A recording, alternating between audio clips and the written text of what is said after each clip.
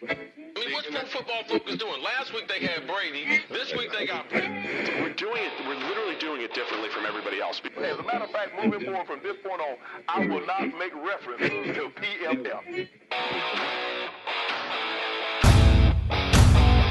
Do you not understand that they are that way because you're Joe Flacco?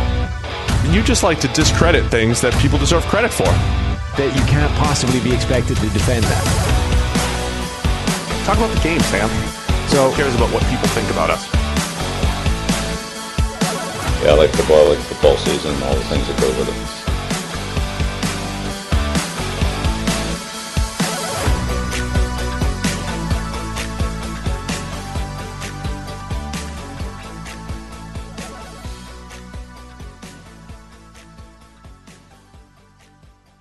Welcome into the PFF NFL podcast. Steve Palazzolo back here with Sam Monson. Sam, we're live Steve? On YouTube. We're back from the islands. Our faces are up, and we're ready to go. Today, we're going to review the entire AFC free agency picture so far, and we're back with a bonus podcast tomorrow to go through the NFC. Sound good? Yep. All right, let's get into it. By the way, free agency 30 is the promo code. 30% off all PFF subscriptions this week. 30% off. Free agency 30. Go crush it, because PFF Elite has added so many new stats to premium stats. Big time throws, big time throw percentage, the whole deal. The stuff that everybody was asking for a long time. And usually us, because, we're amongst the most front-facing members of PFF, and we talk about big time throws and turnover-worthy plays quite a lot. So it's like, well, when am I going to get to see it? Now you can follow along at home. The answer is now. Now you can see it. It's in premium stats. If you've got Elite, you've got it. You've got it right now. You might need to refresh, log out, whatever it is, but it's there. It's there, and now you can see turnover-worthy plays and the rate. We start with the mailbag, just get it out of the way and tease the email address and all that kind of stuff, then we can get into free agency. Go for it. I was going to actually let me segue quickly. Okay. We did have an astute email that I remembered it. I don't remember the name, but somebody did email and ask, now that we have turnover-worthy play percentage, I've noticed that a low percentage of turnover-worthy plays become interceptions. And it was a good catch. However, the reason for that is because turnover-worthy plays also include fumbles. So the turnover-worthy play number can't always be directly related to interceptions. It also includes fumbles in which we give bad downgrades to the quarterback. So it's not always apples to apples there. Not all fumbles, just the ones where they're actually right. Some fumbles are not necessarily the quarterback's fault or tough to avoid, but the ones where we say that's bad ball security will go down as a turnover-worthy play. So comparing turnover-worthy plays to interceptions is not always the cleanest way to go. Yep. All right. What you got for mailbag here? So, mailbag. We have opened the mailbag to the people. NFL podcast, singular, at pff.com is our email address. Send us an email. Send us your musings, your thoughts, whatever it is you want to talk about. The better they are, the more we enjoy them. And if they're really good, we'll read them out in the show. And if we read one out on the show, we will give one subscription per week. Mailbag of the week. Mailbag letter of the week. Not mailbag of the week. So this is this week's by somebody called Brian Verbaken, I guess. Verbaken. Let's go with Verbaken. Hey, Steve and Sam.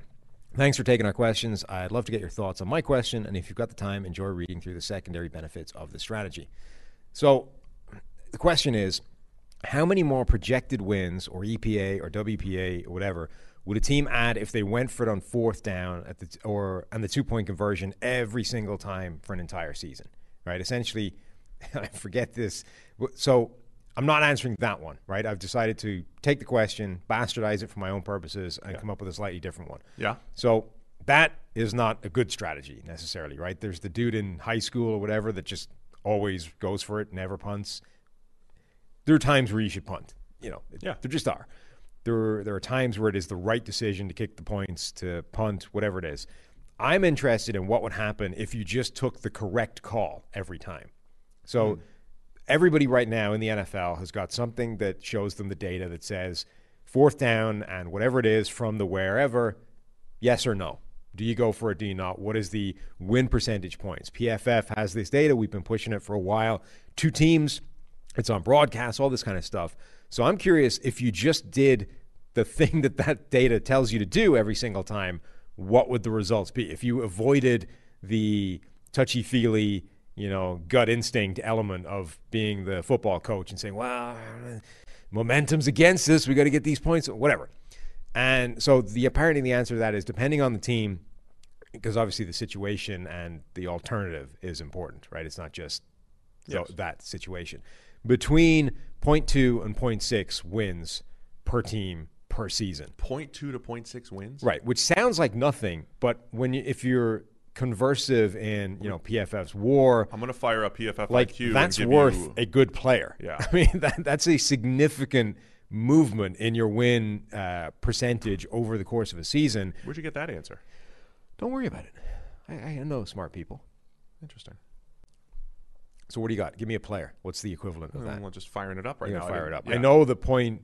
I mean, that's like Quentin Nelson's in that range. Yes. And I think Travis Kelce is in that range. Like, it's a good player depending on where in that situation it is. So if you were 0.2 wins is a good defensive lineman. Yeah. Pretty good defensive lineman. 0.5 wins, we always talk about cornerback value here. 0.5 wins is Kyle Fuller of the Bears last year. Okay. Half a win. Marcus Peters, William Jackson. There you go. So William Jackson, our top free agent corner, was worth 0.49. So you can go spend wins. happy in free agency and bring in a difference maker to your defense, or you could just make the right call every time during the season. For a fraction of the price, you could buy PFF IQ, which gives you all of those. Look at that. It gives you our game management tool, which gives you all of those decisions. Or, you can do both and get yourself a needle mover on defense and make the right call every time on the following season. I'm throwing that into double your mix. I'm throwing that into our deck. The fact that, PFF IQ is equal to half a win just in the game management section, plus half a win with William Jackson. You get a full win. There you go. Right there. By the way, I was, you think you made a bad shirt decision, but somebody in the chat here, Jeff W, says Sam brought the A+ shirt game. Yeah. So somebody mentioned a while ago that, and then somebody else said, Sam, that shirt dude. But he's a Vikings fan. Yeah, somebody mentioned that I should, put on a shirt, dress up a little bit for the podcast, and I was browsing online, and this one, the picture made it look okay. I thought, all right, I can pull that off. I look a lot like a curtain. Yeah. Now, our curtains are pretty boring, but which looks close to my Carson Wentz arm sleeve shirt. But it feels like, See, I think that'd be a better curtain. I like that. Producers. I'm not in love with Alyssa and Michael love that when you do that. I'm watching on the stream right there. That would be a good curtain. That actually does fit the. But I mean, I don't think those two things combine well. I think buy another shirt, put it in my size. We'll hang it up as a curtain. If something would make a good curtain, I think it automatically doesn't make a great shirt. Is my point. All right, let's get into AFC. We'll go team by team, or you just want to go through? Let's go through the big stories. Let's start with the Patriots. We did a whole PFF daily on this, winners and losers on Monday. You put them in the loser category. Did. So let's discuss that.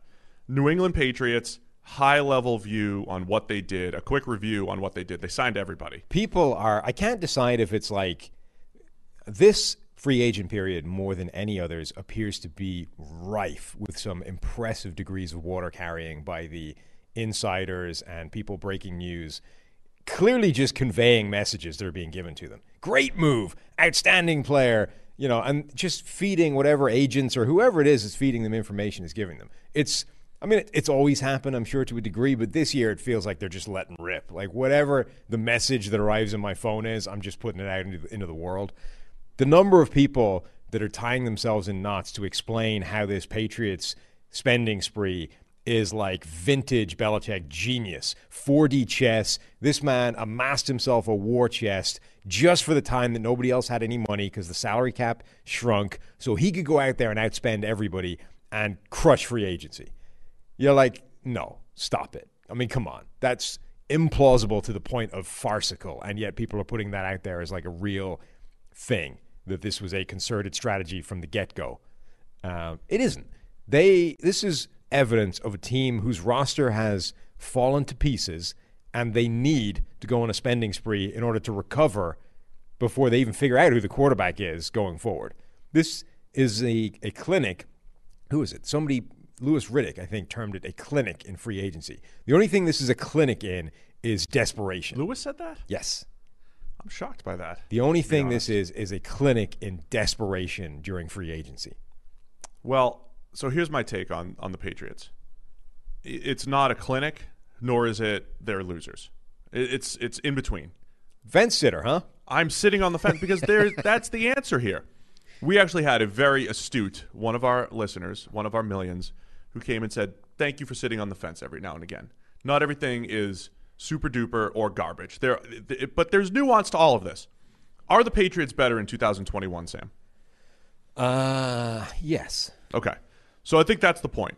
They're better in 2021. We're sitting here all last year. We're like, look, Cam Newton didn't play well, but who is he throwing to? For the second year in a row, guys don't get open. There's just no speed. There's no dynamic playmaker. There's nobody defenses fear. There's nothing. Mm-hmm. Now they have stuff. They've got two tight ends, Jonnu Smith and Hunter Henry. The two top tight ends on the PFF free agent board. They have both. They're both different style players. You got your true Y inline tight end in Hunter Henry. You got your move tight end in Jonnu Smith. Good.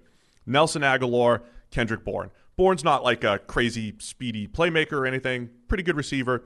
Aguilar, I mentioned on New England TV last night, I said Patriots fans are either going to love or hate him. 5 weeks in, love or hate. Right. He's going to either have a couple key drops or he's going to become a deep threat that he was last year with the Raiders. I don't think there's much in between with him. Interestingly, by the way, the tight ends are actually, by alignment, the opposite way around. Hunter Henry, over the last couple of years, has spent way more time in the slot or out wide than Jonnu Smith has. Yeah. But I don't disagree that actually might be the way around, that you would line them up as the Patriots.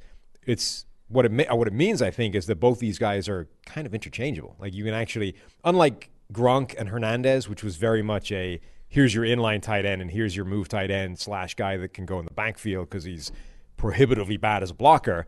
Now you've got two guys, I think, that can both be either. But those guys were interchangeable too. I mean, Gronk lines up in the backfield. He lines up out wide. I mean, so yeah, but the it was more Hernandez was the limiting factor. When I say wide tight end and move tight end, it's like if you have a two tight end set where they're both in line, Hunter Henry's on the line, Jonnu Smith is in motion. Like, that's the idea that they're going to move around.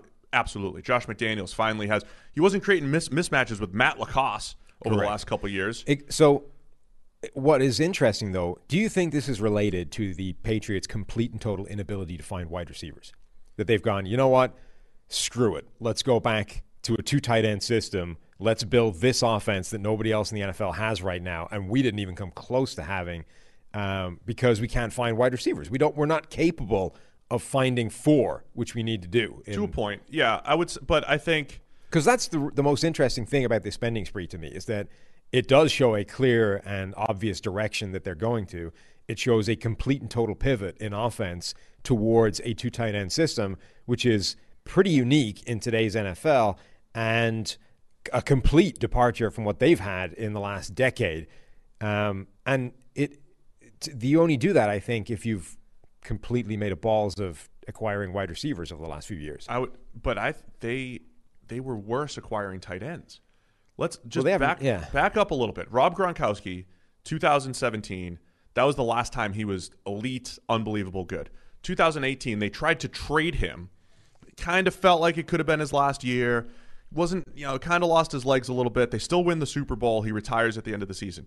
They had not prepared for that. They had the worst group of tight ends. Cam only threw 6% of his passes to tight ends last year, lowest in the league. Why? Because they were terrible. In 2019 and 20, probably the slowest team in the NFL.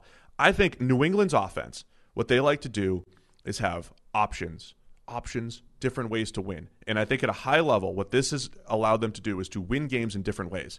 Last year, when they won games offensively, it was those few games where they ran the ball really well, 200 yards, 250 yards. And Cam is a really good run threat. So now you have that option to win games. There are going to be some games, especially with this offensive line now. Trent Brown, Isaiah Wynn, Owenu, and Shaq Mason, like they have a power run blocking line. Mm-hmm. They're going to have some games where they overpower teams. They're going to have some games now where you have Hunter Henry, Jonnu Smith, Nelson Aguilar, Kendrick Bourne, Jacoby Myers to throw to. So they just have more options and flexibility. That is the crux of these moves offensively for the Patriots. People have been saying for years that Bill Belichick will be the first guy to pivot to a different style of playing the game than everybody else in the NFL. Like, the league has been trending ever more pass happy. It's been getting smaller, faster on both sides of the ball, using spread systems, whether it's horizontally or vertically, attack space.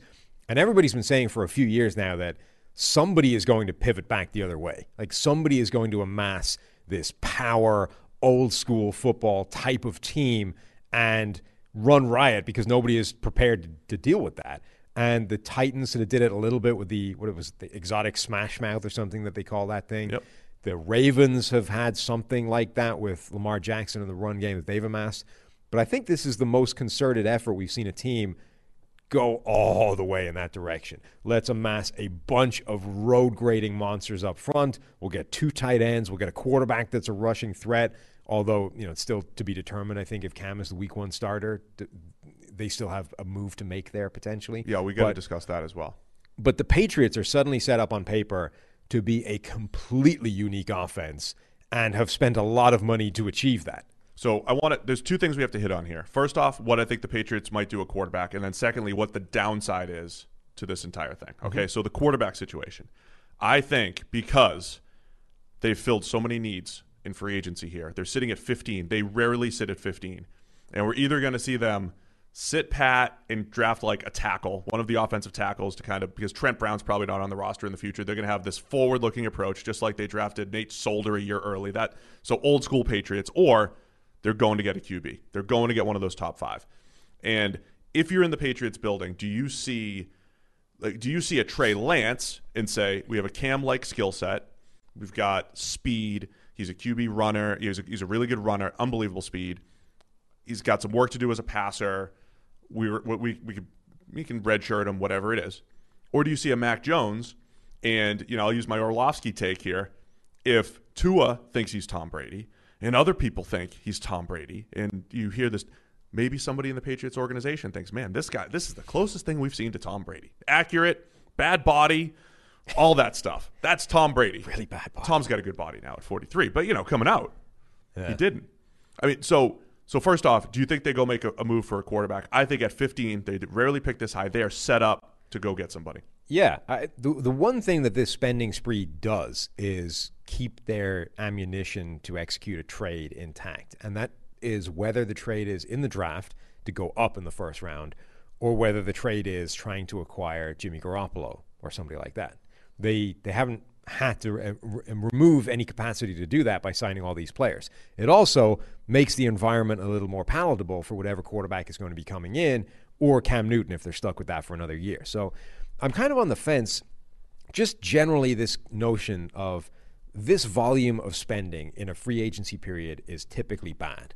Now, you have to caveat that with the fact that it's usually done by very bad teams who need a lot more help.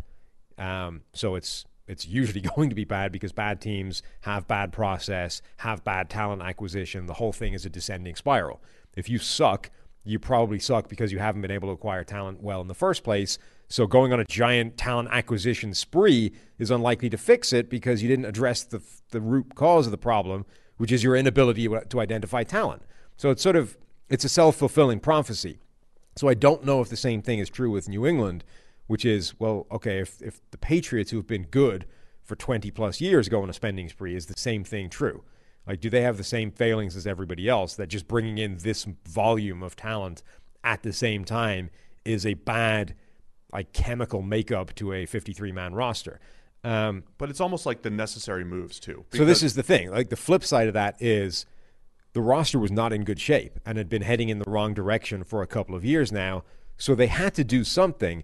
And we've been preaching the idea of, look, free agency is where you address needs, leaving you free to just take the best players in the draft. So I'm very much on the fence. I do. Thank you. Welcome. But I do inherently think that spending this much is just bad. It's not a good situation. Now, that doesn't mean that it's a bit like Dallas, right? The mistake you made was 2 years ago with the Zeke Elliott contract. At that point, there's no right. It's just which wrong decision, like which wrong pathway are you heading down more? The one where you take the quarterback and just eat the fact that you've got a bad roster composition because of the Zeke Elliott deal, or the one where you try and reverse everything and let the quarterback walk and fix the whole thing from the ground up. I think the Patriots are in a similar situation.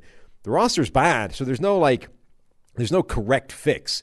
Do you spend a ton of money and try and fix it like with just huge amounts of players coming in, or do you say, we've wrecked this, like let's destroy the whole thing, let's bulldoze it, let's start over from nothing and let's build this up the right way. I don't think either of those answers is good. They went with the one that involves spending all the money. We'll see how that works out. Yeah, I mean, I view it in a somewhat simple manner, right? What you're looking for, where your current roster is, and where your edge is, where your weakness is, and all that stuff. The edge the Patriots have right now is the cheap quarterback, right? So they either have Cam Newton in isolation making a $5 million base that can get up to $13 million. So let's say he's making $13 million. They either have him in isolation or they have Cam Newton plus a rookie quarterback. Either way, quarterback is cheap. They haven't had that for a while. Don't also forget that last year they didn't know that they weren't going to have Tom Brady necessarily. They paid Joe Tooney $14 million. They were cap strapped, right? And they kind of had to suck it up for a year and said, okay, this year we have more money. Cam Newton, if he's making $13 million, is making $8 million less than Teddy Bridgewater. He's in Ben Roethlisberger's making 14. There are about 20 quarterbacks in the NFL making more than Cam Newton. So the Patriots' edge is this rookie quarterback concept, right? Which is essentially Cam. So they can just go crazy. Now, where it comes back to bite them, the cap numbers in 2022 are going to look egregious at this time next year. Trent Brown, starting tackle, $15 million. They can cut him and they're fine. So they could save that. But the guys that they just signed this year on the books, they're fine. They look, $6 million here, $8 million there. Next year's cap hits: Nelson Aguilar, 15. Hunter Henry, 15. Matthew Judon, 16.5. Jonnu Smith, 13.75. Jalen Mills, 6.1. Kyle Van Noy, 7.4. Devon Godshaw, 10.25. Dietrich Wise, 6.2. Kendrick Bourne, 5.7. Henry Anderson, 4.2. All of those guys that they just signed are making ridiculous money next year. So here's the downside to this whole thing. The Patriots get 2 wins better, 3 wins better. They go 10-6. They're still probably not a Super Bowl caliber team this year, unless they go on a run, obviously.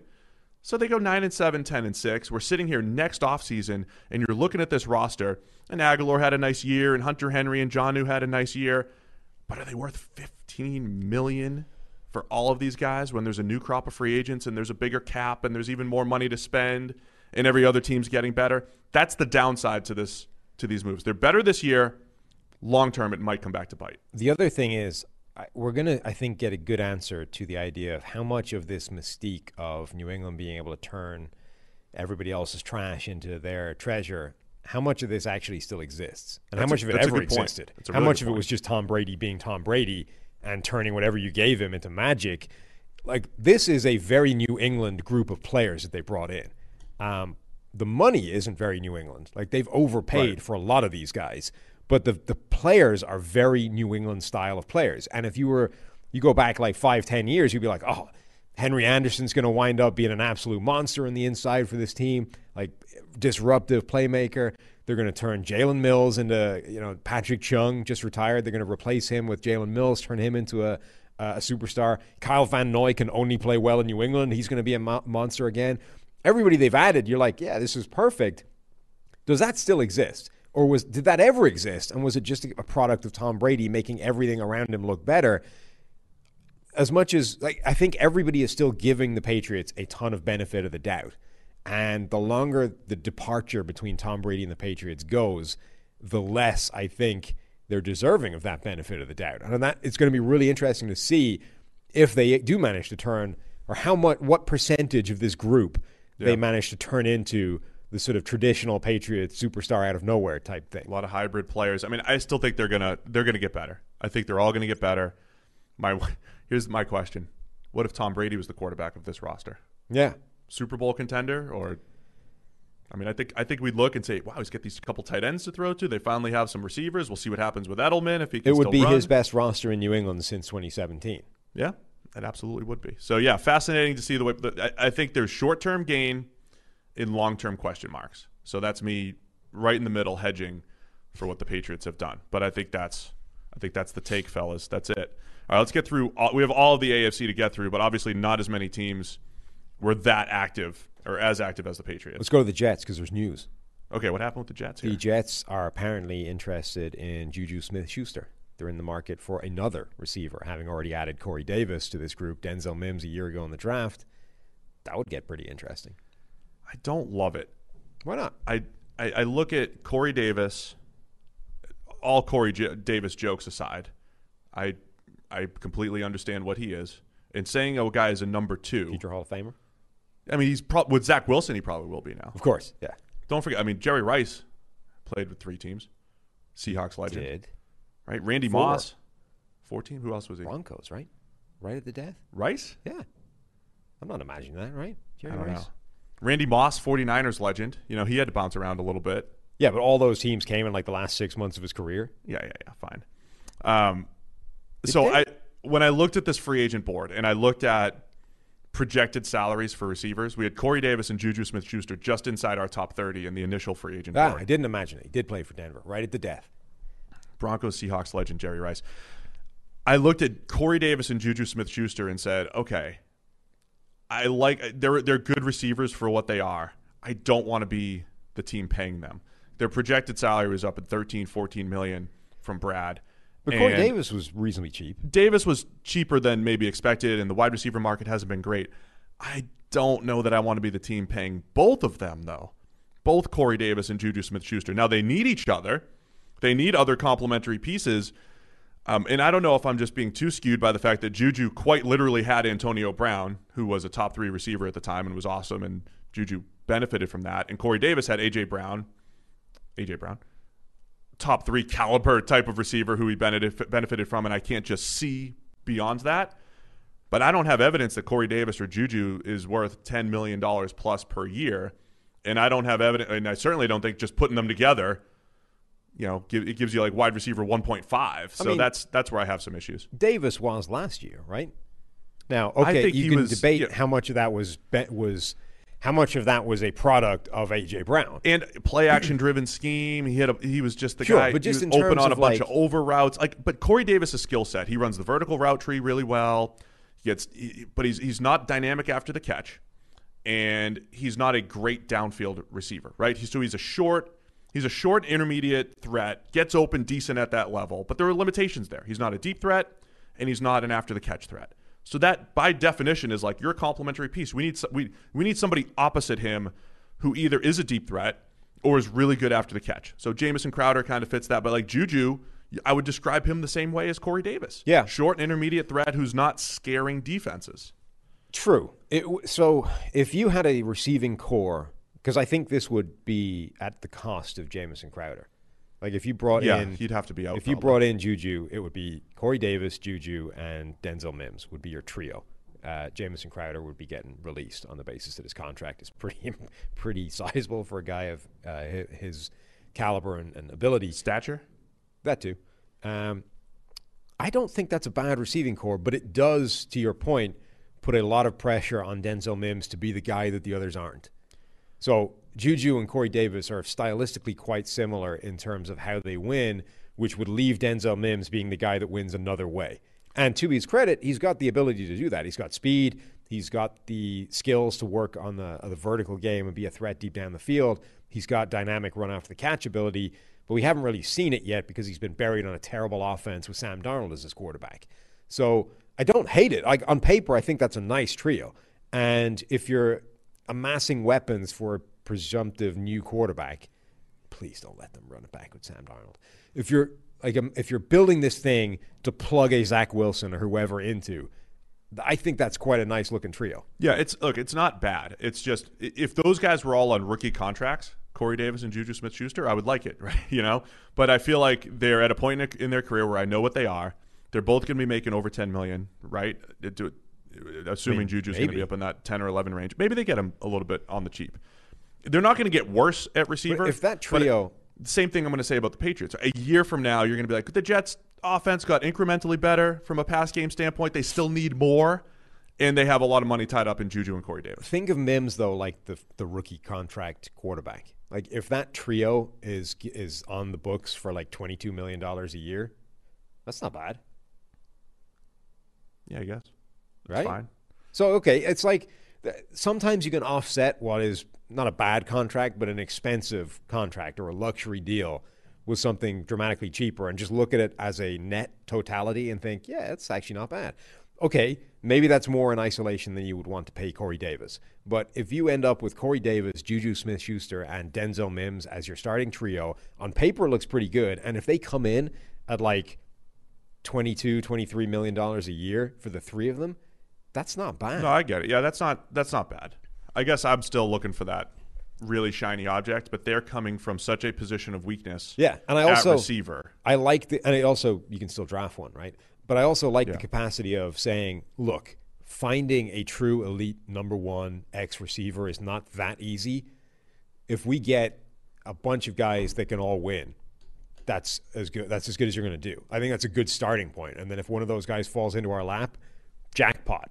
But I don't think you should necessarily say, look, this team desperately needs a number one, so that's all we're focused on.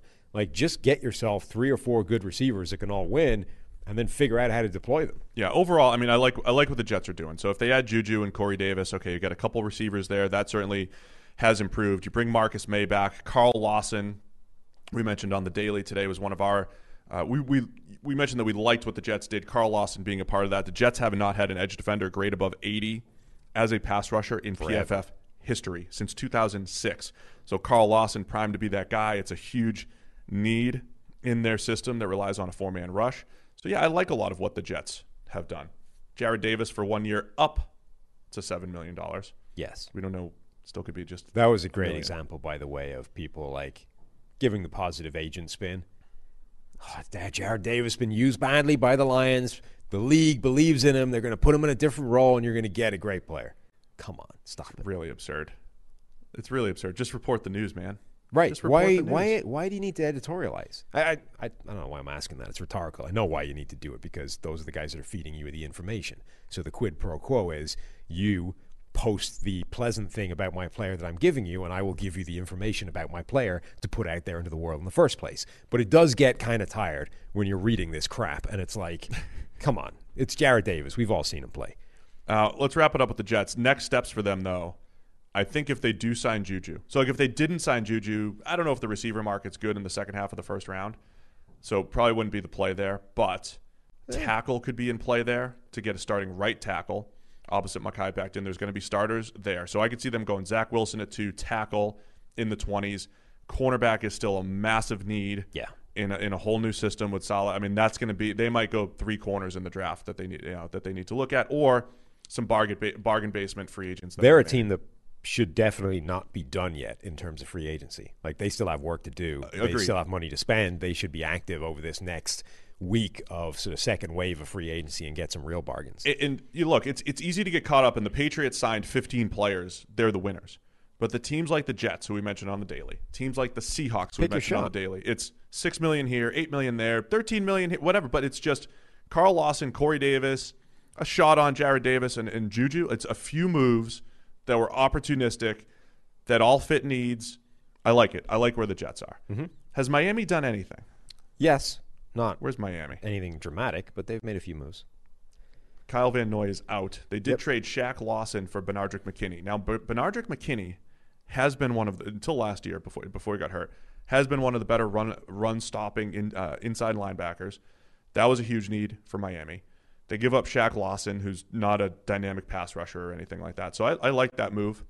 And they signed Jacoby Brissett as a backup. I think Brissett has settled in as high-end backup. That's what he is.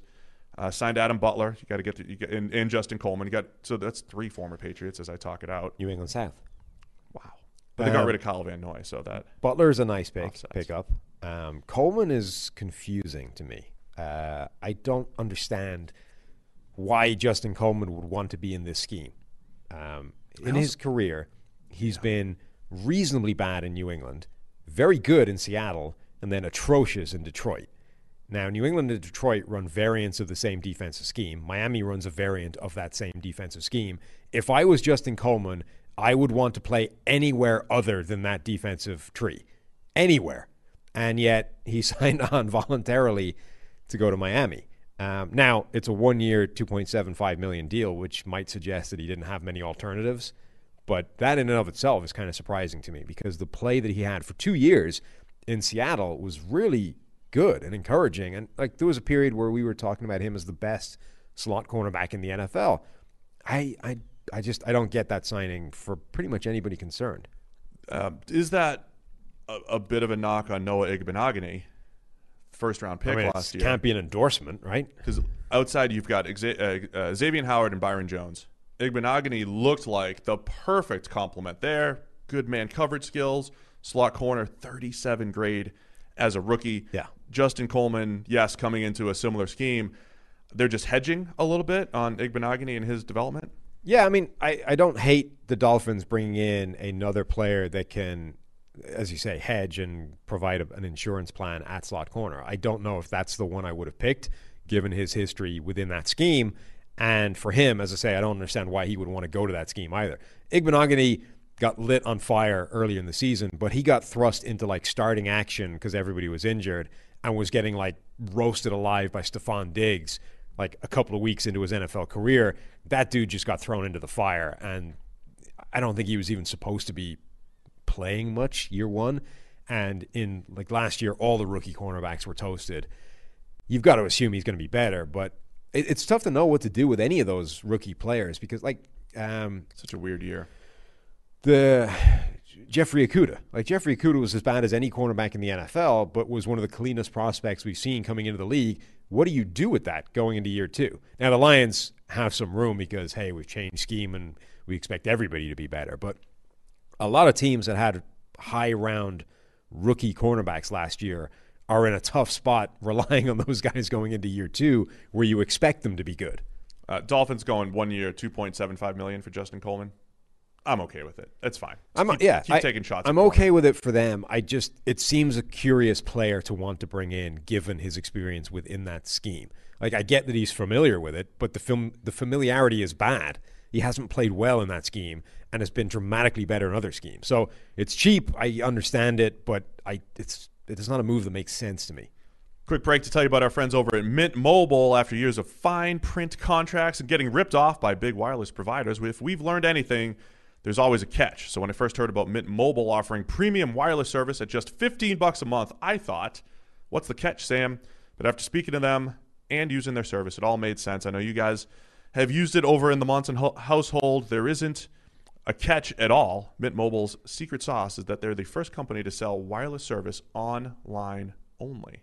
How's that going for you guys? It's going good. I mean, it's the same phone service as you would use anywhere else, only it's a hell of a lot cheaper. I mean, that's the bottom line. They don't waste money on all the other crap that everybody else is using. They're just cheaper mobile service, and it's exactly the same. Therefore, it's great. It's great. For people looking for extra savings, Mint Mobile offers premium wireless for just $15 a month. And if you're not 100% satisfied, Mint Mobile has you covered with their 7-day money-back guarantee. To get your new wireless plan for just $15 a month and get the plan shipped to your door for free, go to mintmobile.com/PFF. That's mintmobile.com/PFF. Cut your wireless bill to just $15 a month at mintmobile.com/PFF. Let's go to the Buffalo Bills, staying in the East here. Well, hang on. You forgot to mention that the Miami Dolphins acquired a first-round talent at tackle, traded for Isaiah Wilson. A 2021 7th-rounder. As bad as Isaiah Wilson's 3 QB kneel-down snaps were in Tennessee. Don't forget there was a fourth, was it a fake punt or something? He was in there for something else. I like to think that they acquired a third-round talent, which is what he was. Okay. A third-round talent for a throwaway 7th-round pick. Yes. I do, yeah. Well worth it. Rolling the dice is fun. I do like the comedy, though, of a guy that was partying himself out of the league in Nashville going to South Beach.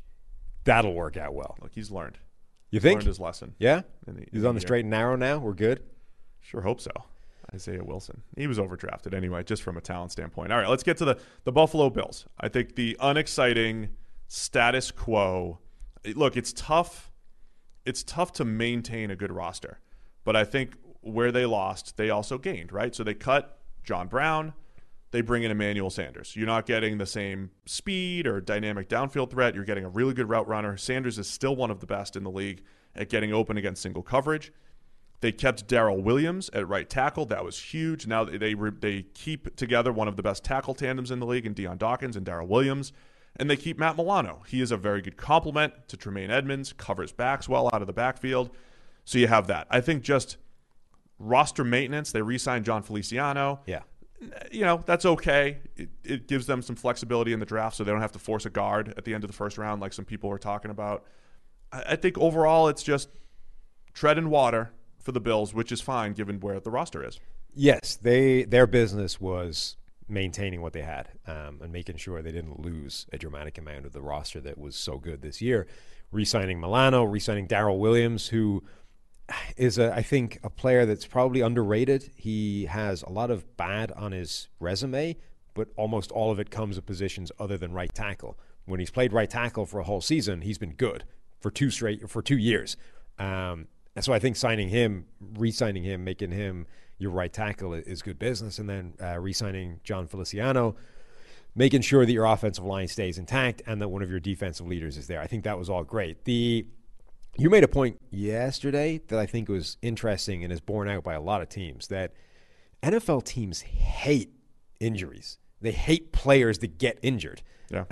And even if it's not their fault or indicative of any kind of, there are injury-prone players, right? Yep.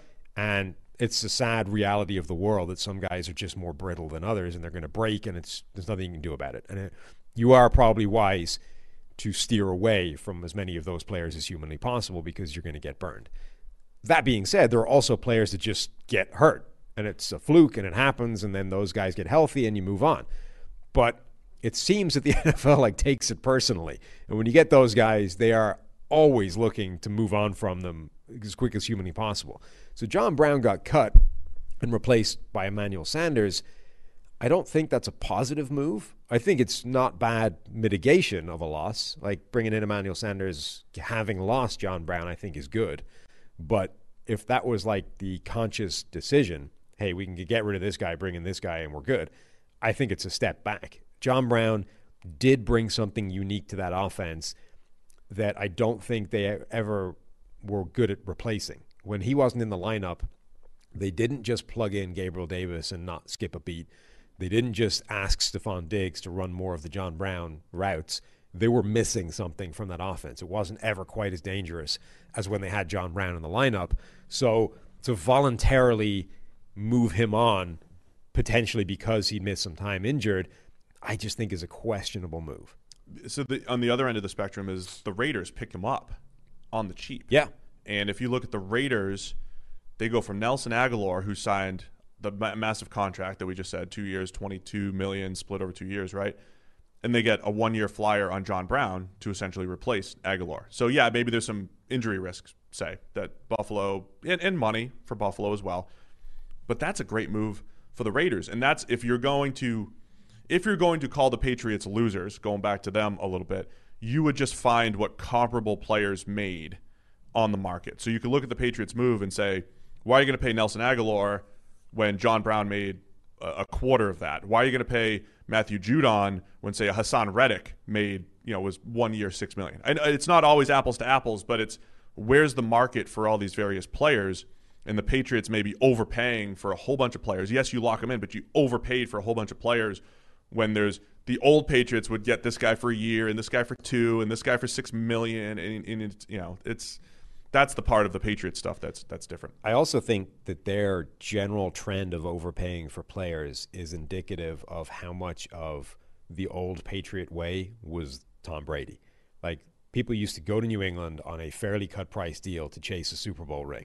That isn't a thing anymore. You go to Tampa Bay to chase a Super Bowl ring. Tampa Bay had to retain half a dozen players this offseason and retain them all easily. Because they wanted to run it back. They want to run it back and get another Super Bowl ring with Tom Brady as their quarterback. Wasn't a problem.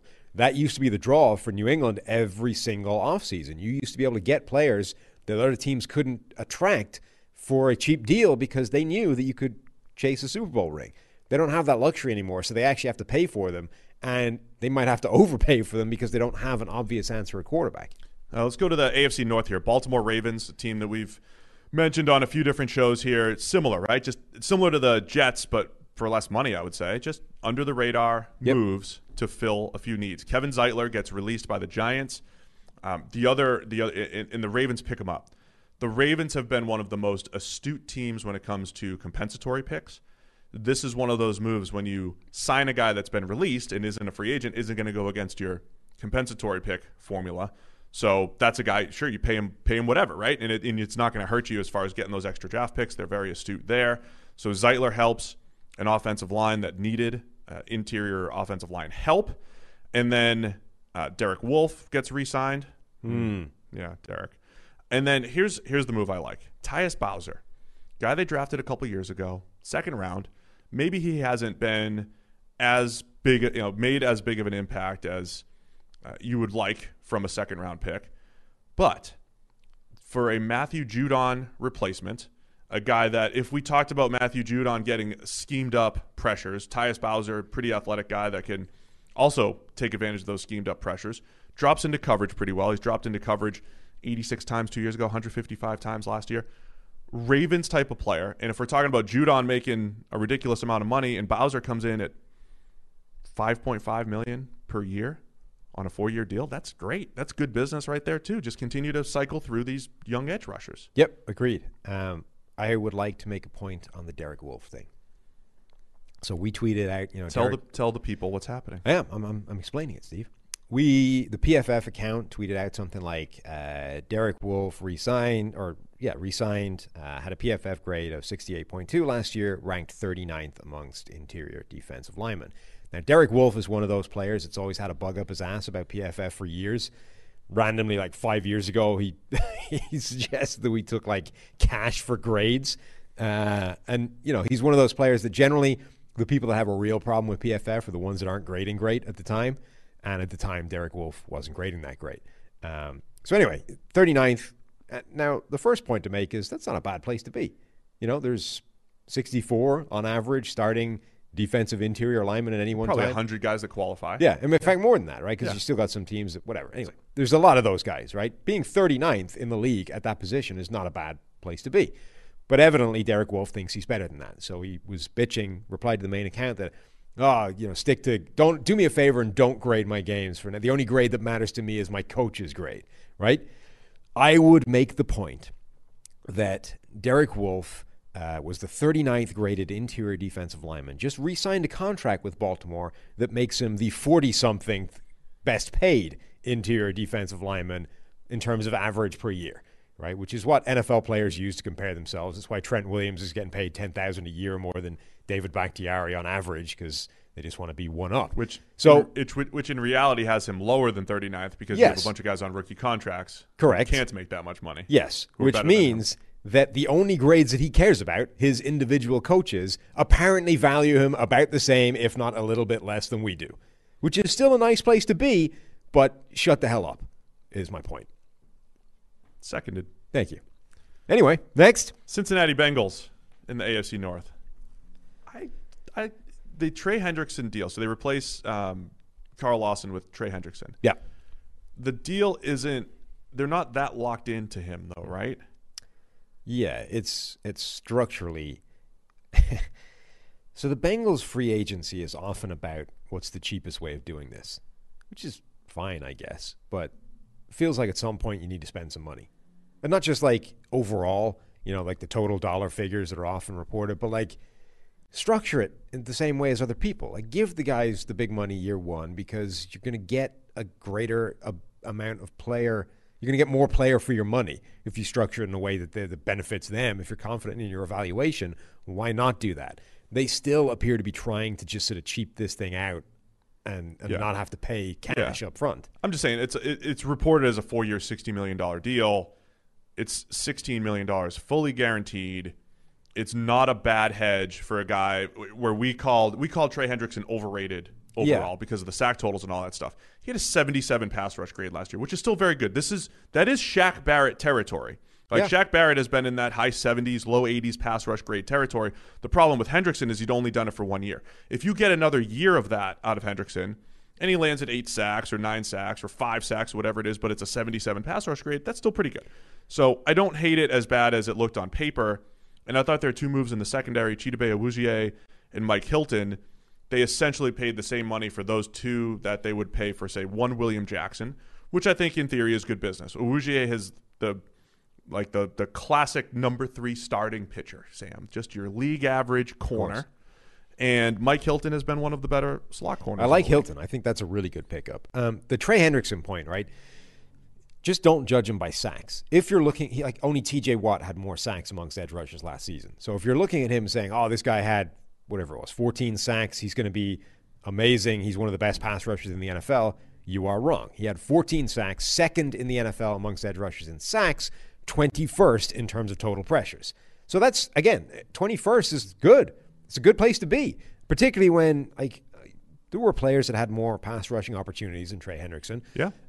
Now, he doesn't move much higher when you look at it on a per snap basis. But the point is, that's where you need to think of him as. Just look at pressures, PFF grade. They put him in the same kind of ballpark.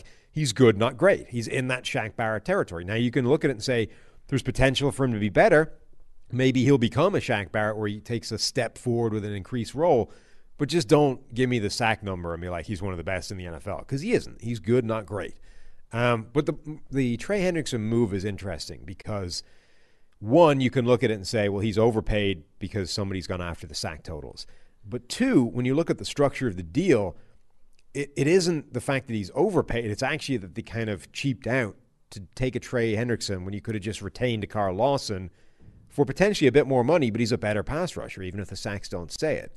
So the whole thing, again, feels like Cincinnati just looked at this and said, what's the cheapest way of getting a half-decent pass rusher? It's Trey Hendrickson. Let's go. And I just, at some point, have stronger ambition than that. Yeah, I mean, look, I think Lawson would have been a better fit for them.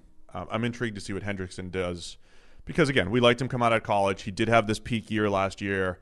We'll see if he can keep it going. Awuzie and Hilton should make them better in the secondary. Awuzie has been up and down in his career, though. So, you know, he's a better zone player than man. So if they protect him a little bit in more zone concepts, he's not bad. They're about they're about in the middle of the pack. Man zone splits in Cincinnati, so it's okay. Larry Ogunjobi. And Larry Ogunjobi there too. 1-year deal. He's chasing that 1 year that he had right at the start of his career. Yeah, he's just gone in reverse, man. He looked like a really good run defender early in his career. That's gotten worse every year. His pass rush grades have stayed pretty static. You've got him and DJ Reader now on the interior, a couple of guys that they have signed over the last couple of years. So there's a lot of what ifs, I think, on that Bengals team. Reminds me of the Raiders a little bit last year, the last couple of years, rebuilding their defense with some veterans, and the Bengals, they need these guys to hit pretty much. Cleveland Browns, another team that's done, as I'm looking at the PFF free agency tracker, they've done 4 things, and I think they're all good moves. I mean, they cut Adrian Claiborne. I'm not saying that's a good move. Cut Adrian Claiborne. They signed John Johnson, one of the top safeties on the market. That was where they decided to spend their money. I think that was the right play. Yes. The trickle-down effect to the That's rest one of the that best deals in secondary. free agency. Yeah. The trickle-down effect with Ronnie Harrison in the secondary, with Grant Delpit, so much more flexibility back there now. I still think there's another corner to target out there because just as Greedy Williams insurance, and Denzel Ward insurance too. We talk about Denzel Ward and injuries stuff. So continue to get more corners, but Johnson adds some range and some box playing ability back there too. That's one of the best moves in the entirety of free agency. We talked on our preview that there's a ton of really good safeties hitting the market even after the franchise tag was used fairly liberally on them. What was that going to do to the market? Was it going to depress them, make them all cheaper than they would ordinarily be? Turns out the market overall, I think, has been depressed because of this salary cap crunch. So the fact that there is less money to go around, combined with the fact that there's a ton of availability for high-level safeties, means people are signing these guys for really not much money. And, when you compare the top end of the market, the Budda Baker kind of contracts, to John Johnson signing for 3 years, $33.75 million, it's a freaking bargain. Like, he's one of the best safeties in the NFL. Every single year of his career that he's been healthy, he's got a PFF coverage grade above 80. That's really hard to do. Really good, yeah. I think that's just a phenomenal move and a great fit for that defense. And then high upside type of plays. Takaris McKinley, 1 year, $4 million. Sometimes you get that former first round stigma. So you either get the stigma and people don't want you, or you get I'm going to find the best out of Vic Beasley for $10 million a year, or whatever it is. Taking Takaris McKinley, who's pretty much had a consistent 65 pass rush grade every single year. You just kind of know what you're going to get. For $4 million, that's fine. That directly replaces Adrian Claiborne. And then Rashard Higgins, man, 1 year, $2.38 million to be your third wide receiver. Let's go. I mean, look, Higgins has been extremely productive. And again, comparing it to the Aguilar deal in New England, last year, look at their production, man. It's similar production, Aguilar was better. Similar production, though. Now you're getting that at a fraction of the cost. This is good roster management by the Browns. Agreed. Yeah, I think this is smart business across the board. That's a good set of moves. Again, they haven't done a ton, but this has been a really nice start. All right, quick break to tell you about our friends over at Underdog Fantasy. This is an incredible deal here because if you like fantasy football and you like playing fantasy for money, you need to check out Underdog Fantasy. Underdog's got everything, including season-long and playoff best ball. Best ball is a season-long game where you draft a team just like you normally do, but that's it. There's no in-season roster management. Underdog automatically selects your best performers each week, saving you loads of time. Now, here is the catch, Sam. The catch is this is an unbelievable deal because you go to Underdog Fantasy and you deposit $10 using the promo code PFF. That's right, just $10. Promo code PFF. And I can't believe we're doing this, but you get a free PFF Edge annual subscription. Promo code is PFF. You get 365 days of access to PFF Edge, which includes the red-hot PFF draft guide right now, and it's only $10 over at Underdog Fantasy. Go draft right now. Underdog Fantasy, promo code PFF. We got one more team in the AFC North here. Pittsburgh Steelers. It's hard to get excited about where the Steelers roster is going, Sam. Yeah. This felt inevitable. It was difficult to keep everybody. They had some cap issues, but we're seeing the offensive line just has massive question marks now. Yep. You lose a Juju, so you still kind of feel like you need more Presumably. playmakers, presumably. Villanueva, presumably. You lose Bud Dupree. Bud Dupree, definitely. Replace him with Alex Highsmith. I think it's essentially the Steelers need the youth. They need young guys to step up. Zach Banner to step up, who they signed to play starting right tackle, presumably. Still have a question mark at center and left tackle in Pittsburgh. And still with Banner at right. He's played okay when he's been out there. We have a question mark at every spot instead of right guard, except right guard. Yeah. Kevin Dotson played well, limited time. They need the youth to step up, and Steelers fans are still banging the drum for like a first-round running back, but that's a whole separate story. Oh, the running back's not fixing this situation. So, no. Thoughts on the Steelers? I mean, they've basically done nothing. They re-signed Ray McLeod and Zach Banner, which are two small pieces of a roster that is in decline and needs fixing. It's still early.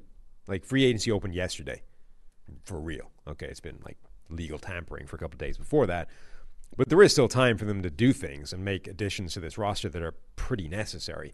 You would expect Bud Dupree being replaced with Alex Highsmith. I think that's actually an okay move. They're going to be fine there. The offensive line is a major question mark, particularly when Ben Roethlisberger is still your quarterback and didn't play well. Like, Ben Roethlisberger is heading in the wrong direction. If ever you needed an offensive line to be at the peak of its powers, it would be heading into this year with your quarterback on the decline. But actually, it seems like that's going south as well. And the defense is too talented for this team to just completely collapse. But there are some worrying signs that, like, that is a possibility that could certainly be on the table unless they have a really good draft. Yeah, I mean, there's 10 to 15 teams in the league where you say, okay, they're really dependent on the draft.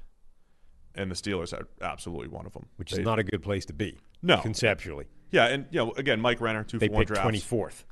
Right. And Mike Renner from 2-for-1 drafts makes this point all the time. Like, not only I've made this point for years too. You don't go into the draft with needs, but it's just the concept of, like, man, we really need contributions from 4 draft picks this year. They're in not just needs, but like legitimate contributions. That's a tough place to be in. If you get it, great. It's a very similar spot to the Vikings last year, where it's like you need 2 or 3 starters to come out of this draft and be good.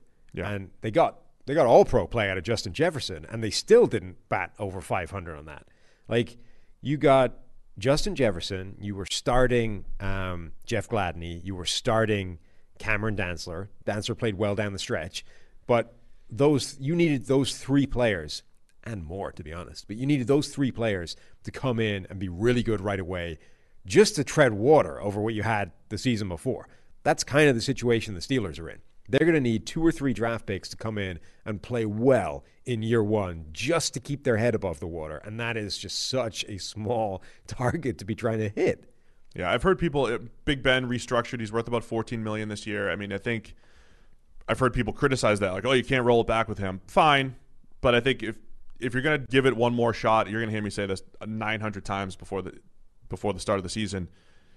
Let him go. I mean, if he let him chuck it down the field, and you have to play high variance football, I think, because they played low variance football last year, trusted their defense, and they got to a fake 11-0 or whatever it was, and then fell apart.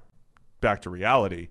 They need to play a high variance game and just hope they hit lightning in a bottle. They either go 6-10, or you stumble into 10-6 and maybe make it to the playoffs. I feel like that's how the Steelers have to approach this year. Yeah.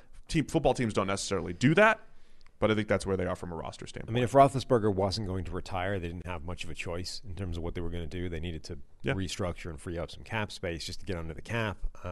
They're stuck with that. Like, Roethlisberger is their quarterback. They don't really have an alternative.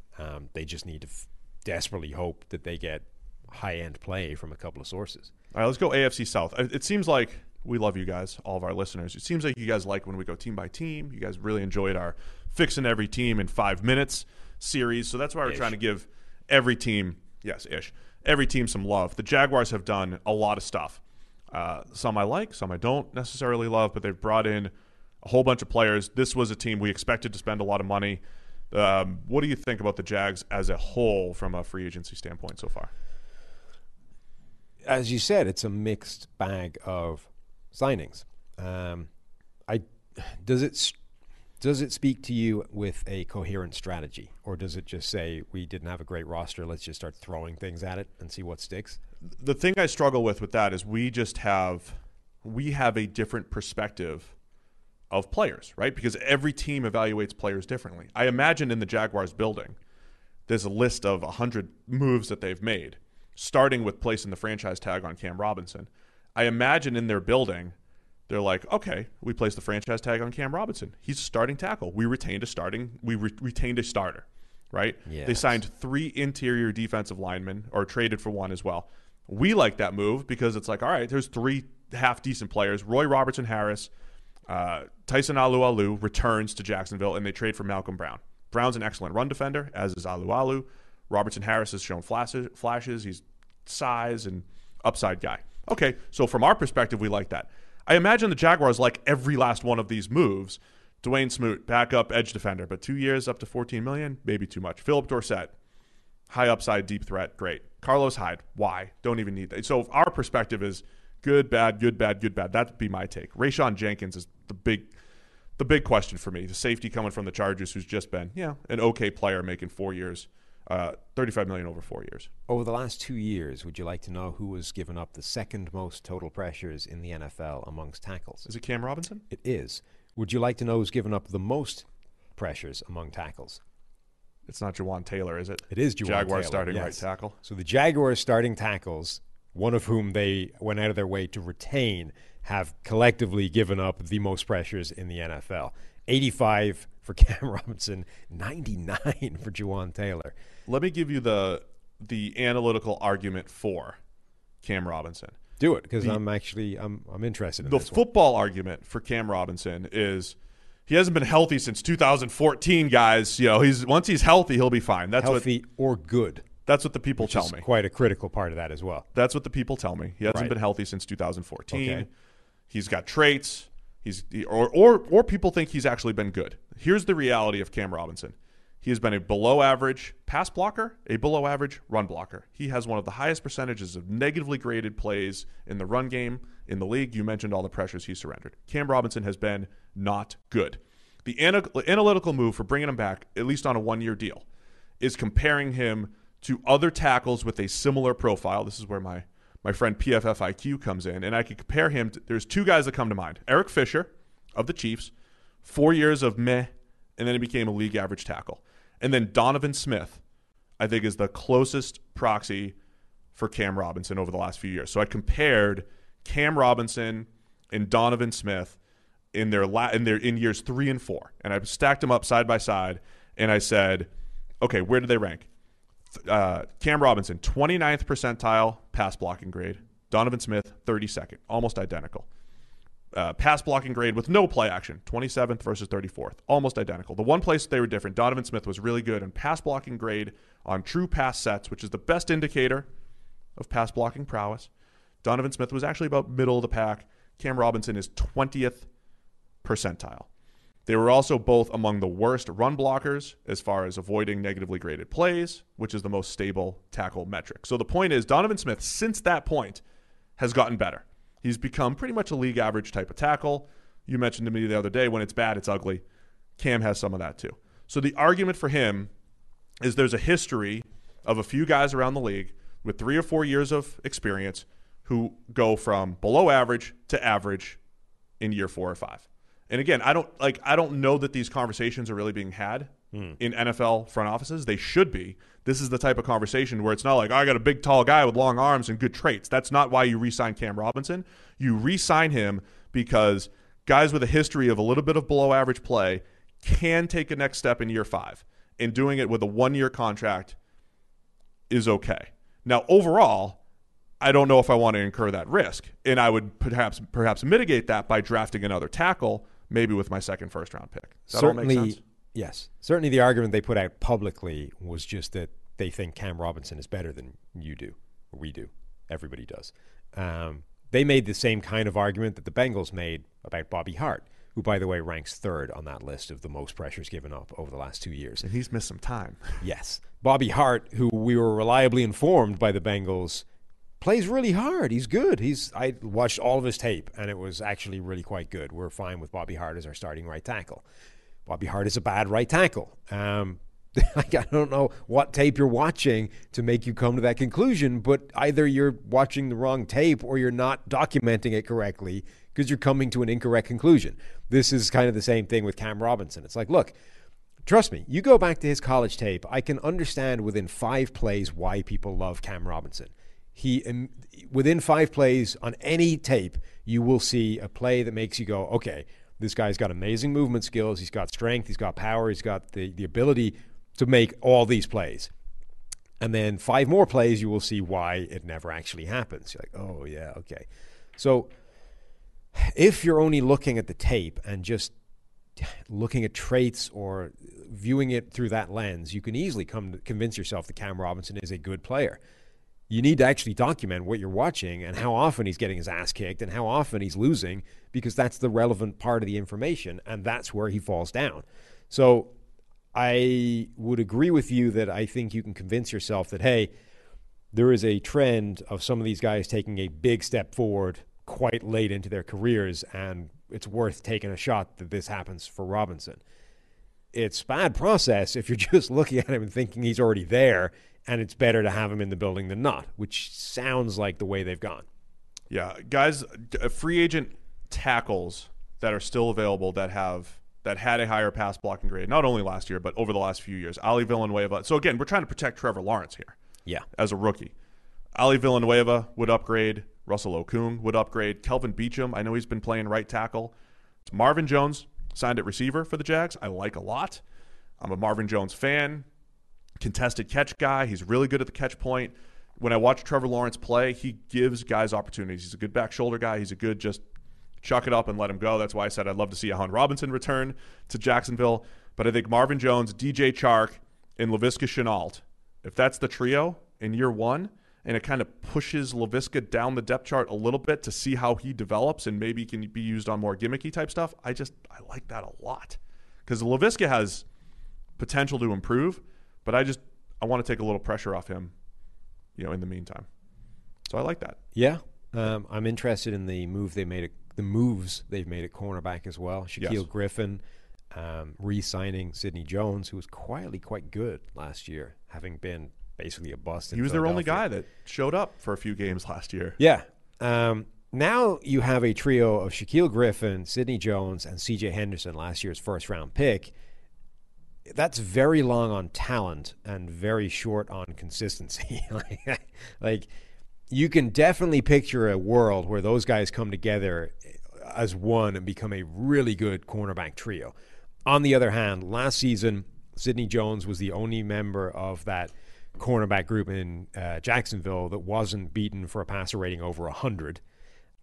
For as good as Sidney Jones and C.J. Henderson are in terms of ball skills and being able to make plays at the catch point, they combined for 13 pass breakups, which Shaquille Griffin has exceeded twice in a single season. So Griffin brings a much higher propensity to actually disrupt plays at the catch point and cause problems for receivers. I do like the group. I really like that trio as a potential fit, but it's risky in terms of like the chances of all three of those guys coming good in the same year at the same time feels like a stretch. But I like the gamble. Yeah, so I think it's kind of like their draft, as you said, with C.J. Henderson, right? It's like, yeah, it could work, it could not work. You know, we see a Jalen Ramsey, A.J. Boye type of season out of them? I don't know if we get there, but it's like the potential's in there, right? So overall, I like where the Jags are going. I'm not trying to be completely positive about everything, but I think the Jags got better here, and I like some of those underrated defensive line moves. Indianapolis Colts, this shouldn't take long. They re-signed Marlon Mack for 1 year, $2 million, coming off an injury. Don't forget they just announced a big move for a quarterback yesterday. Oh, yes. They also they traded for that guy Carson Wentz. Yeah. We've discussed this enough. I mean, we're not getting into my favorite thing about this show is we're not getting bogged down in quarterback talk. We can definitely get bogged down in QB stuff. We get to talk about the Roy Robertson-Harris defensive line moves, but the Wentz stuff we could the Colts, talk about another day. Yeah, the Colts, with the regime they have right now, are the classic the wait-and-see team. They wait until the second wave of free agency, which we haven't really hit yet, to make their few targeted, specific key moves and add some talent. Now, despite the third most cap space right now. Yeah, but that's why they have that, because they aren't deploying it like that. They're using their cap space on their own players and to make huge moves like trading for DeForest Buckner every now and again. Now, they didn't make the splash that we suggested would be wise or might be wise in getting Trent Williams. He re-signed in San Francisco. We'll get to that in the NFC show. I think, though, that they still have this glaring need at left tackle. A lot of people expect them to address that in the draft, but in the draft, the Colts are picking, 21st? You'll probably have a tackle available, but you don't know which one, and I don't know if they value all those guys the same. Waiting that long to secure your left tackle of the future when you have a quarterback in Carson Wentz who needs protection desperately, I think is a risk. So the Colts, to me, might be a team that waits until that second wave of free agency and signs a guy like Villanueva, someone that will give you average to below average to just passable play at left tackle and at least ensures that you don't have a catastrophe there if your first-round rookie is a train wreck. Ali Villanueva or Russell Okung, yeah, I think would get to the same results. When I did do the article a few weeks ago on Quentin Nelson and what they should do from using WAR, should they move him to left tackle? When I workshopped all of the potential solutions, that is the best one. It is a Quentin Nelson or Quentin Nelson at left guard plus Villanueva or Okung, that type of tackle, or you go to the draft. The draft, though, the range of outcomes is much wider because you don't know what you're going to get from that rookie. So Okung or Villanueva, absolutely the play there. The other thing, too, just because they have money doesn't mean they're going to go full Patriots and just throw it all out there on day one. Will Fuller, still out there. Haven't mentioned him yet. Antonio Brown, I assume, is going to go back to the Bucs. But do they? Sammy Watkins.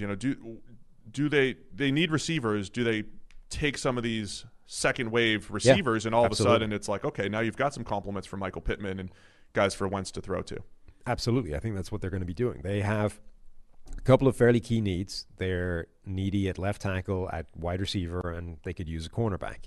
I think they would be wise to take a shot in the second wave at each one of those positions. It'll be interesting to see where Will Fuller's market is, given the fact that the wide receivers have been slow to sign so far, and the ones that haven't necessarily gone for huge money. Will Fuller's a really intriguing player. They might end up bringing T.Y. Hilton back. I get asked every week on Indie Radio, are they going to bring him back? What's his market going to be like? And they had an offer out to him before free agency. Given how slow the wide receiver market is, I would imagine that offer is no longer on the table, or at least is less than it was when it was first offered. It still might be his best destination, is to just take whatever's on the table and go back. So either way, I think they will add a receiver in this second wave, and then cornerback would be a big add as well. You ready for the Houston Texans? Oh, God. I feel like I need to go full list radio here and read out their moves. They have made all of the moves. Should I read all of them? Okay, sure. Signed Mark Ingram, 1 year, $3 million. Signed Christian Kirksey, 1 year, 4.5. Re-signed Vernon Hargraves to a 1-year contract. Signed Justin Britt, 1 year, 3.2. Signed Andre Roberts, 2 years, $6 million. Signed KGL, that's the KGH, that's the linebacker, who's a great coverage linebacker, 1 year, $3.25 million. Traded for Marcus Cannon. Traded Benardrick McKinney for Shaq Lawson. Cut. JJ Watt. Malik Collins, 1 year, $6 million. Signed Terrence Brooks, 1 year, $2 million. Justin McCray, 2 years, $4 million. Joe Thomas, 1 year, $2 million. Kevin Pierre-Louis, 2 years, $8 million. Tyrod Taylor, 1 year, $6 million. Terrence Mitchell, 2 years, $7.5 million. Really broke the bank for that one. Tavir Thomas, 2-year contract. This is a championship team just rounding out their roster, Sam. They have re-signed one player and acquired 14, and I don't know that they're any better. This is the most New England free agency that anybody has had in the NFL, including New England this year. This is exactly what, if this was done by any team that wasn't a train wreck already, you would be like, this is great business. They have signed a bunch of players that I think do actually, they are better players. They are upgrades over what they already had on the roster, but they're such small, insignificant upgrades compared with the holes in this team that it doesn't do anything. It's rearranging the deck chairs on the Titanic without fixing the giant hole in the side of the ship that the iceberg caused. It's just not. It's not stopping you sinking to the bottom of the ocean. The thing I wonder about this is when Bill Belichick describes Nick Caserio, it's Nick Caserio is the pro personnel guy there. He's the guy who knows everybody around the league, every last special teamer, every fourth string defensive tackle. I know there's other people around the league that do this, but I'm just saying that was Caserio's specialty. And I think that was part of what made New England really good, right? New England, in addition to having Tom Brady, the last 10 or so spots of their roster were always filled with somebody who at least had a role or had something to do, or, or if they had to step in, they had a skill that the Patriots could tap into. So this is kind of Caserio's skill set. But I think the point is, this will, when the basics of the roster are getting better, these moves will make more of an impact. But when is that going to happen, and how is it going to happen? This is the thing. If you got to get the foundation a little bit stronger, I think. If this team was already in a really good shape, I would love this free agent period. They haven't spent much money. They've got a lot of players that should materially be better than the players they're replacing. But again, when are you actually going to address the core of the team, which is the weakness? This is like making decisions on amazing plaster work or cornices in the corner of a building that's still lying in ruin without structure to it. It's just a foundation piece on the bottom in terms of a quarterback. Nobody has built the walls yet, and we're trying to decide between fancy plaster work over the fireplace. What are we doing here? This is just wasting everybody's time. Well, here's what I would argue, right? Deshaun Watson being let's assume Deshaun Watson's the quarterback for a minute here. Let's assume for a minute here. Okay. Him going 4-12 last year, them going 4-12 is rare for a quarterback playing that well. Are they looking at this saying, we expect Deshaun Watson to be here, which immediately gives us a baseline of being good, right? We're immediately contenders in the AFC South because we have Deshaun Watson. They're not, though. The defense is what really needs the overhaul. The defense is what really needs the overhaul. Yeah. And they could still do that. They don't have the draft capital, but they could still make some moves there, and they could still be a second wave player. But right now they are just getting the fringe pieces of the roster. I mean, they filled out roster spots, 40 through 53 so far, right, with these players. The problem is the first 40. And I think we need to start talking about Deshaun Watson as being a part of Houston's past. Somebody made the point. Probably, yes. Was it John McClain? Yes, he continues to push that they are. Well, he continues to say that he's gone, but somebody made the point that they haven't said that they haven't denied that they will trade him since January. So, this first came up and it's like, Deshaun Watson will not be traded. He is Houston's quarterback. They have not denied that he will be traded since January. And they've had plenty of opportunities to come out and say that, right? They've had guys on the record since then. John McCain, is it McCain or McClain? McClain. John McClain, famed Houston beat writer, says he thinks it's going to happen. I mean, I've been saying for a while I think it's going to happen. I just don't think you can piece this back together. So if Deshaun Watson is gone, okay, you're going to have a ton of draft capital, presumably. But that leaves you without any foundation pieces on this team. Like, you are literally, you've got, the house isn't even there anymore. At that point, you just have a vacant lot. And you've signed all these, you've made all these decisions about the plaster work and the furniture and all the things that go last in the building. The building is not there anymore. You just have a patch of ground with nothing built on it. Like, what are you doing? I don't know. I think Casario's doing what he knows from a move standpoint. And then I think there still is hope that they'll have Watson. I don't think I really think they don't want to trade him. I think they're just building this roster backwards. They're addressing all of the finishing pieces to a roster without having the primary pieces that you need in order to have a roster in the first place. And they need playmakers on defense. There's no doubt about it. You need playmakers on defense. Okay, you're kind of hamstrung by the fact that your quarterback wants out and you don't have a viable alternative right now, so that's a problem. But you also need some more playmakers because they've all departed the building pretty much. You just everything they've done is not what this team needs, and they need the other things. All right, let's wrap it up in the AFC South with the Tennessee Titans. Their moves scare me a little bit. I'm not saying they can't get out of it. I think, I'm trying to think, like last year at this time, we're looking at the Vikings, right?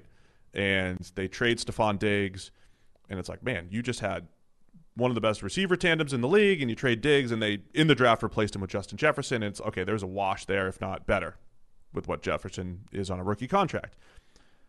Again, though, you don't want to be like, hey, man, we really got to hit on wide receiver 2 in the draft, and 3. Yep. We really got to hit on a starting corner in the draft. Like, the Titans are, for a back-to-back playoff team, really cutting it close here. So what they've done, Corey Davis is out. Jonnu Smith is out. They're 2 top pass catchers on the free agent market. It's A.J. Brown and Cameron Batson and a whole bunch of guys that aren't really impact players.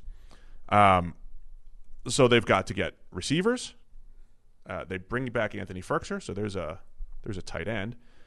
But then cornerback, release Adoree Jackson, release Malcolm Butler. They're 2 starters. Adoree's the guy that's been injured, that maybe the NFL, we're due over $10 million. They just don't want to deal with that. Malcolm Butler has played well, man. He's been a pretty good player. He's coming off a decent season. So 2 legitimate starters. They replace one with Janoris Jenkins, a little bit older, a little bit more consistent, maybe more durable, and that's their reasoning there. Christian Fulton's the other starting corner. We liked him last year. We liked him coming out, second-round pick. We thought he was a first-rounder. 56th grade last year. You're relying on him. That's fine. But they need more depth at corner. They need more playmakers. I mean, it's really that simple. And I think their season hinges on these next few weeks and finding those players. Yeah, they have done. The Vikings was a good comparison. They've left themselves a very small window to hit. It's a very difficult landing to have to stick. It doesn't mean they can't do it, but it's always, when you put yourself in that position, it's hard. Because now you have to achieve something very difficult to do and hit on a specific group of players. And the draft is the crapshoot is the stereotypical term, the cliche, but it isn't wrong. It's very difficult to consistently draft well, particularly when you need to. It's shrinking your margin for error here. Like, it's one thing to have to hit on a certain percentage of draft picks just overall. To have to hit on specific draft picks because you have desperate needs and holes that need to be plugged is really hard. Adoree Jackson to Janoris Jenkins, I think, is another example of what we were talking about before of they hate injuries.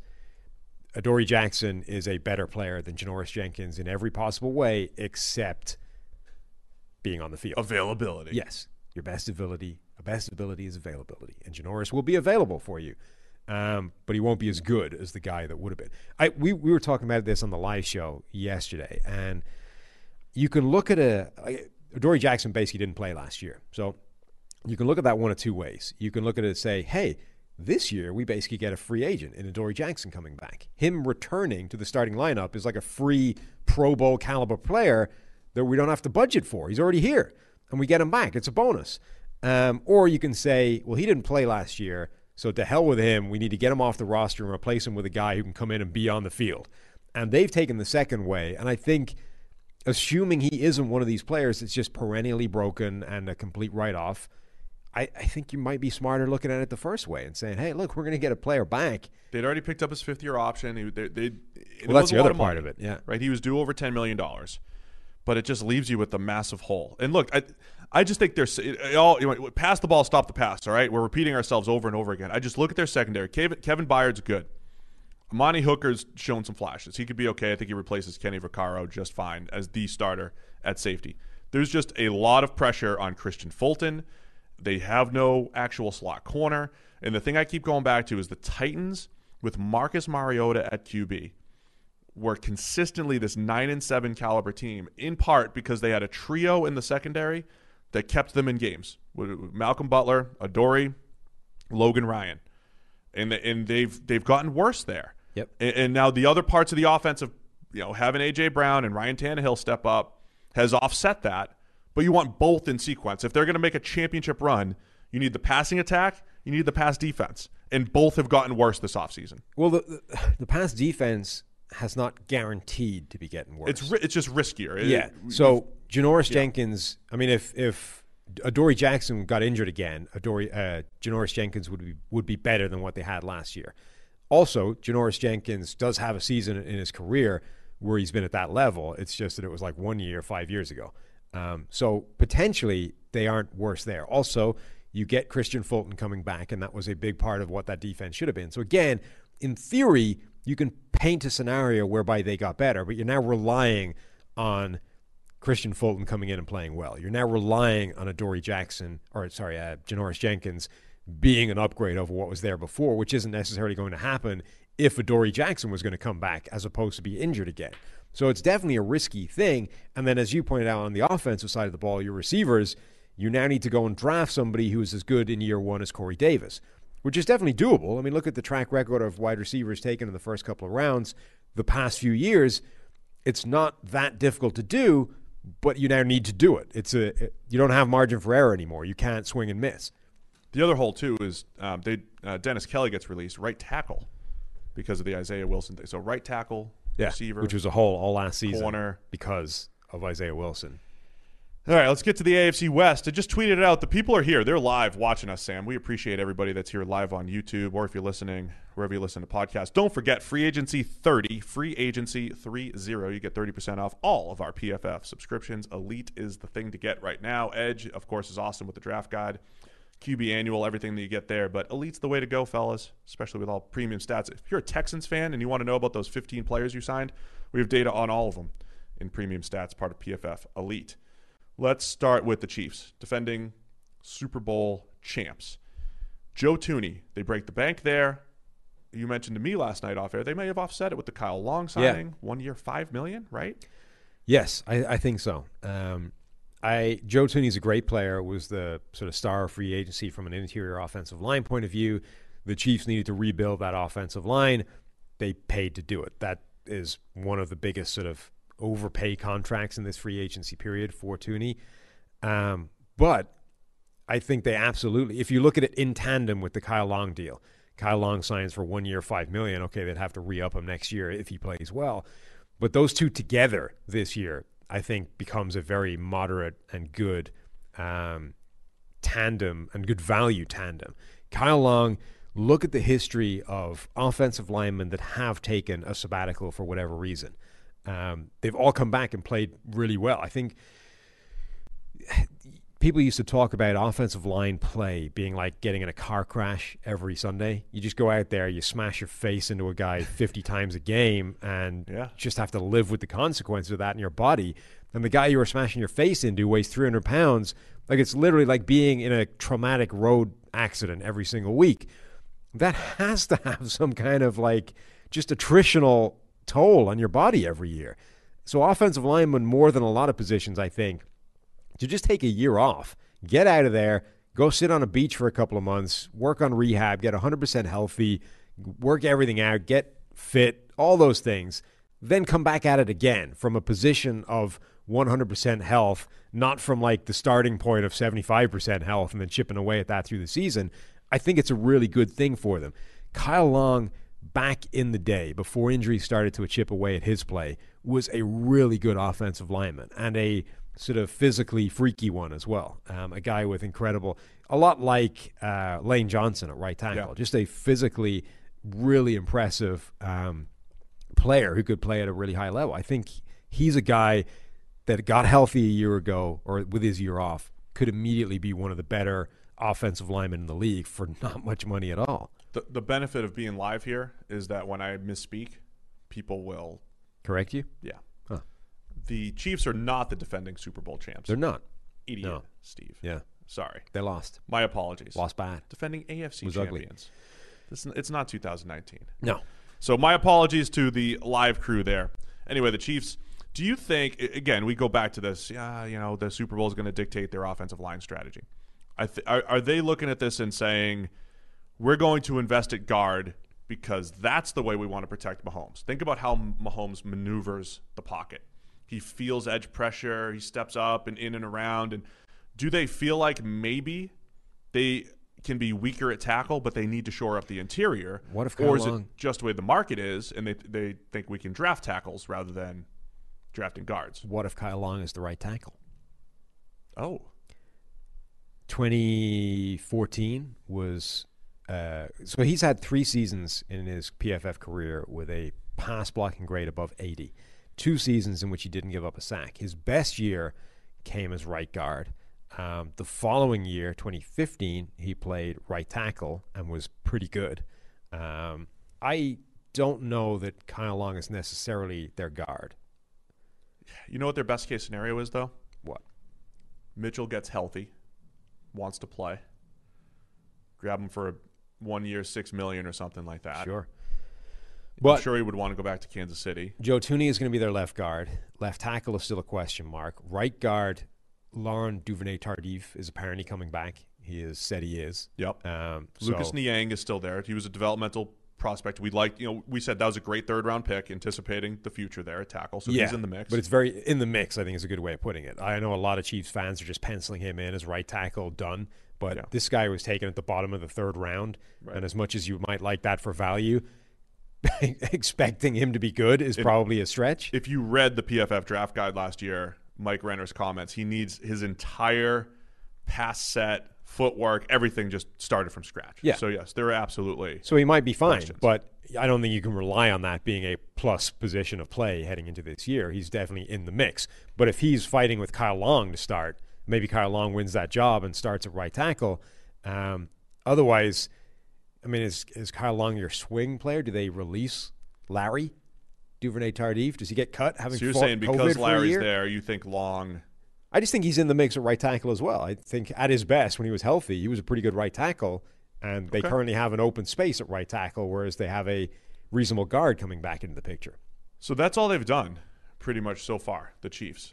Obviously had to cut Mitchell Schwartz and Eric Fisher, and who knows, maybe Fisher ends up coming back on the cheap as well. But either way, I think they need to anticipate the future at tackle in the draft. Another team that you don't want to leave that hole, but it might be there. What about on the defensive side of the ball? Because they're going to lose Bashaud Breeland.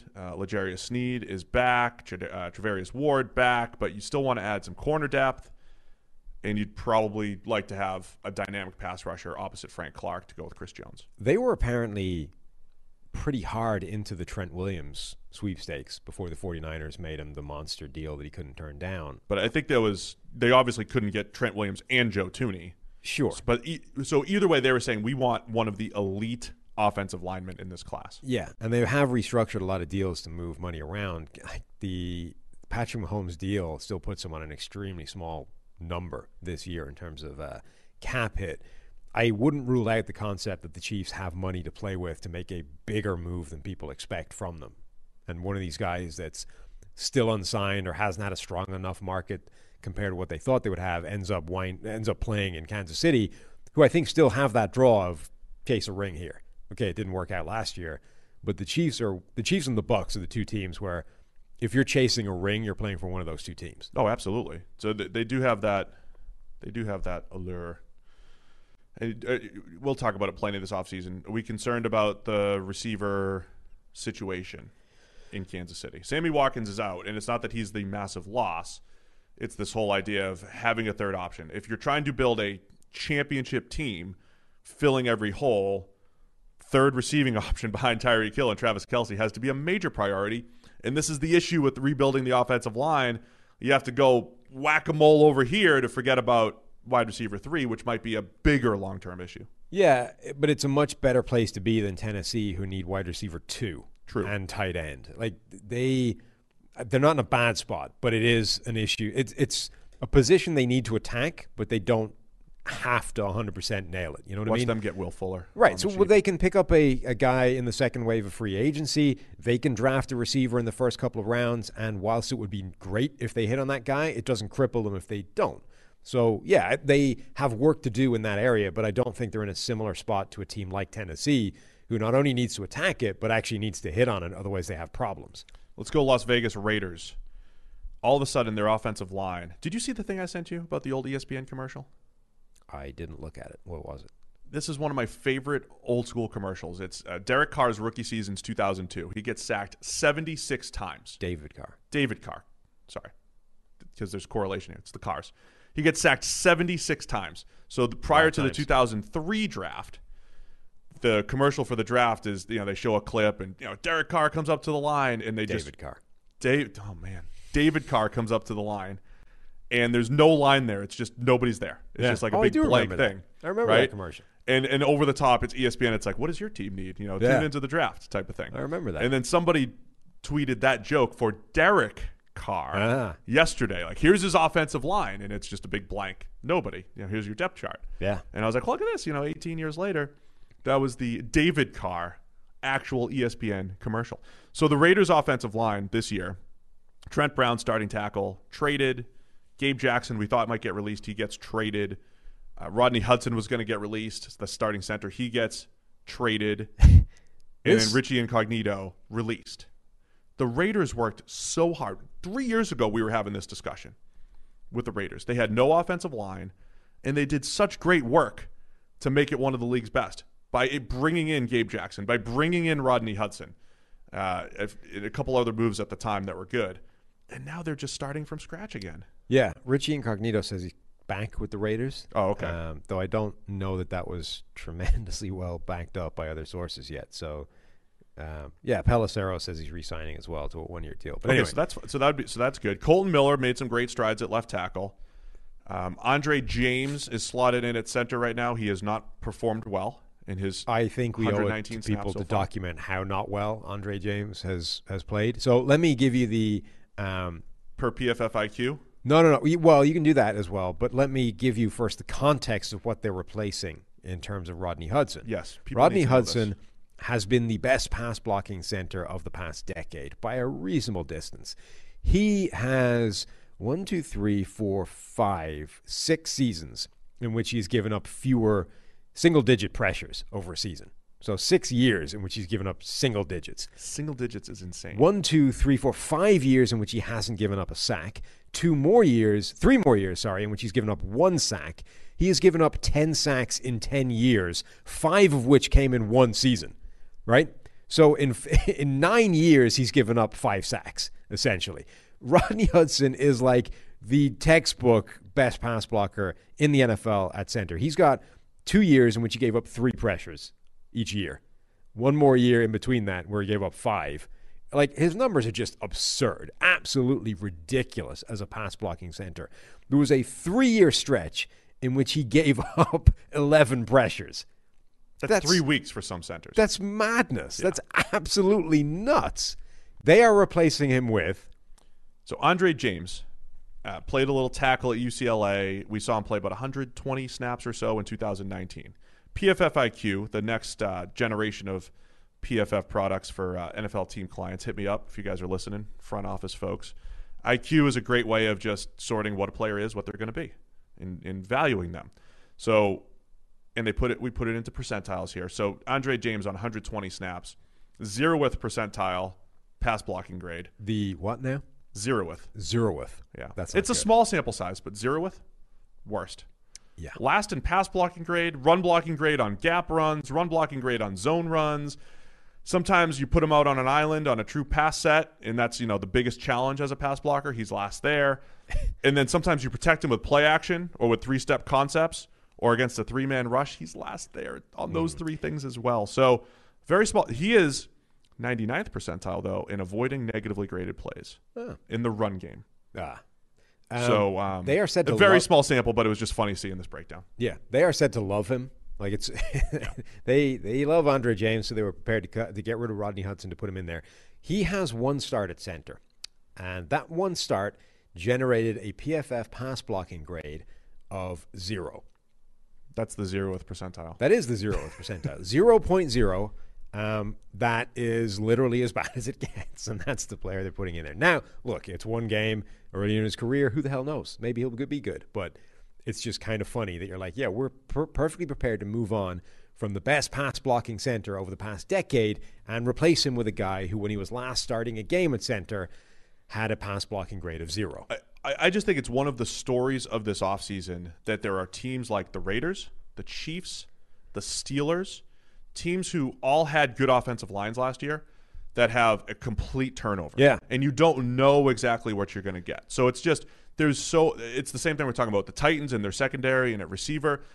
Not every roster is filled here. There's plenty of time. There's a draft. There's second wave of free agency.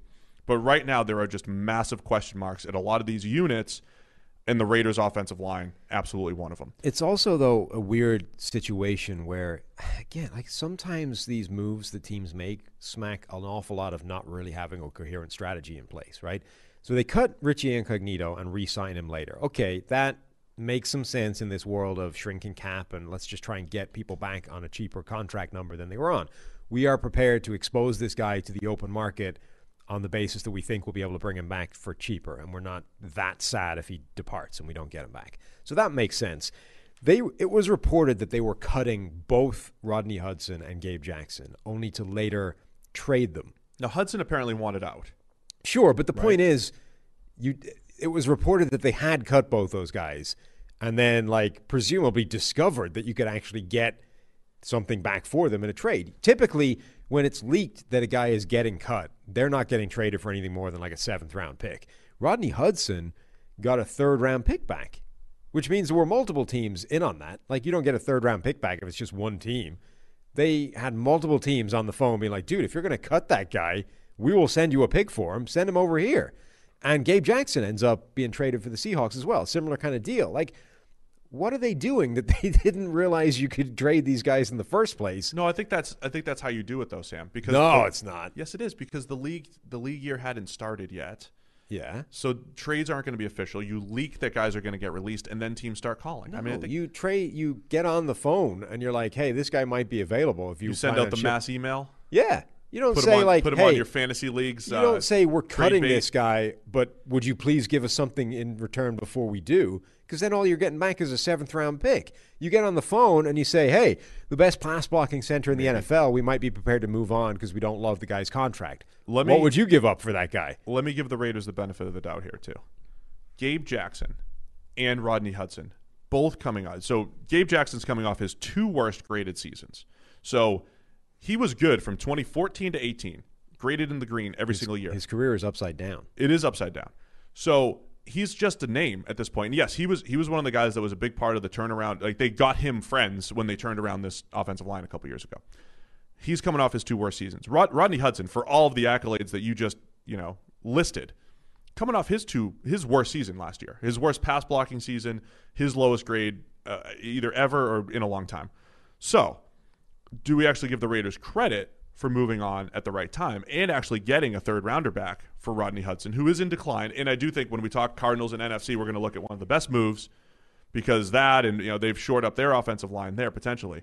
Are they getting out at the right time here, even though they are leaving what looks like some gaping holes? They did sign Denzel Good to come back. He's played worse than Gabe Jackson, but are they at least getting out of veterans at the right time here? I would give them credit if I didn't think that the 3rd-round pick they got back was an accident that happened after they had decided they were releasing him, and then somebody got on the phone and said, don't do that. We'll give you a trade. And more than one team did that, because otherwise it wouldn't have been a 3rd-round pick. And so the other thing is, in isolation, none of these moves is bad. I think the point you make is fair, which is all of these guys have shown signs of decline and are of an age where you might think about moving on from them, or have a contract that you might think of moving on from them, whatever. You can make the case that any single one of them is the right move to make, but you just can't turn over that percentage of an offensive line in any one season. You can't do it. The chemistry of a group, of a homogenous unit on the offensive line is too important to dump them all at the same time and try and replace. It's too hard. You can't do it like that.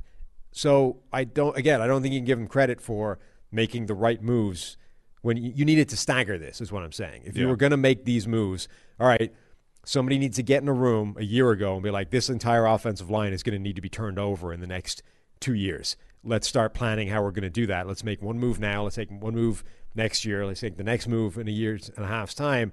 Now we can do this whole thing in stages, and the offensive line will remain fine throughout the entirety of it. Now you've just jettisoned 3/5 of a good offensive line and are plugging it in with what? Like, that's not a strategy. They're another team that might go into the draft and looking for a tackle in the first round among all those first-round potential tackles, because Brandon Parker right now is slated to play at right tackle. I also wonder if they're just like, man, this is year 3 of the Mayock-Gruden regime, right? Or 4? 3? Into 4, right? It'll be the 4th. But is this them trying to get their guy, the Andre James of the world, the Denzel Goods who they brought in, and Brandon Parker who they drafted? Are they trying to get them like, all right, guys, time to go play? I mean, maybe. It's risky. They don't have a great track record of putting in 10 players. This is the perils of team building, right? We thought that the Raiders were going all in on defense. It sounded like that was the case. Whack-a-mole again, right? Now they have to fix this offensive line. All the while, defensively, they're saying they need some alphas, they need some guys, and they haven't gotten anything yet other than Yannick Ngakoue. And Ngakoue, again, I think he's an overrated pass rusher, but a good fit for Gus Bradley, for this system, with what else they have in Max Crosby and Cleveland Ferrell and Maurice Hurst. I think the line's getting better there, and Ngakoue makes it better. The secondary is still the biggest concern here. I think top to bottom, the Raiders have just they are right now living the consequences of a failure to acquire talent in the past couple of years, both in the draft and free agency. They haven't, the moves they've made have missed, and so they're still trying to patch over these holes that should have been fixed a couple of years ago. Like, you trade away a Khalil Mack. Okay, the numbers would say the trade you did was the correct one, but the pieces you then pulled in to replace him didn't work out, and you haven't had plus play at that position. Now you're trying to fix it with a one-dimensional pass rusher in Yannick Ngakoue, who you hope will provide the speed off the edge that you haven't really had since Khalil Mack. Yeah, sorry, 2019 was Mayock's first year there. You bring in a John Brown, which I really like as a move. I think that's the best move they've made. But John Brown potentially replaces what you lost in Nelson Aguilar, who was a surprise occupant of the role that Henry Ruggs was supposed to have, which is he's your designated deep threat, the guy that provides Derek Carr the capacity to scare teams deep down the field and be a good offense. Without that, the Raiders' offense is a lot more predictable, and Derek Carr is a lot more easy to defend, and they don't scare anybody. Suddenly you have a deep threat, and everything changes. That was supposed to be Henry Ruggs. That's why he went number 11 overall, above CeeDee Lamb, above Jerry Jeudy, above Justin Jefferson, above all those other first-rounders. He was the guy to provide that, and he didn't. Aguilar had more than twice the number of deep touchdowns. He had 3 times the number of 3 times the number of touchdowns, twice the number of deep catches. He was the guy. John Brown could be that guy this year, which means like 3 years into it, you still don't know if you have anything in Henry Ruggs. This is an embodiment of what happens if you swing and a miss a bunch of times on talent. I'm not too worried about what you're saying here. I'm not too worried about Ruggs and John Brown being redundant. I mean, you can use Ruggs any way you want. Okay, but they haven't yet. Yeah, but you can't. Like, they used him as a deep threat at times. They used him a little, maybe too much as Tyreek Hill, gimmicky type player or whatever it is. But I think they'll be fine here. They will be fine. I think the Raiders, though, just like their drafts, I go from like, yeah, I agree, to like, I don't like that. I just go back and forth between yes and no, and I feel like some of their moves here similar. We got the Chargers and let's discuss the Denver Broncos. They just released Phillip Lindsay too, huh? Yeah, that's a local favorite there. So 32 rookie wide receivers had 10 or more targets last season. Would you like to know where Henry Ruggs ranked in terms of PFF grade? Yeah, 28th. Yikes. Not good, Bob. I'm Will just saying. Will Fuller effect. The guy runs a 4-2. There's a role for him in an NFL offense. We haven't seen it yet. And if John Brown occupies his role, they need to figure out what they're going to do with him.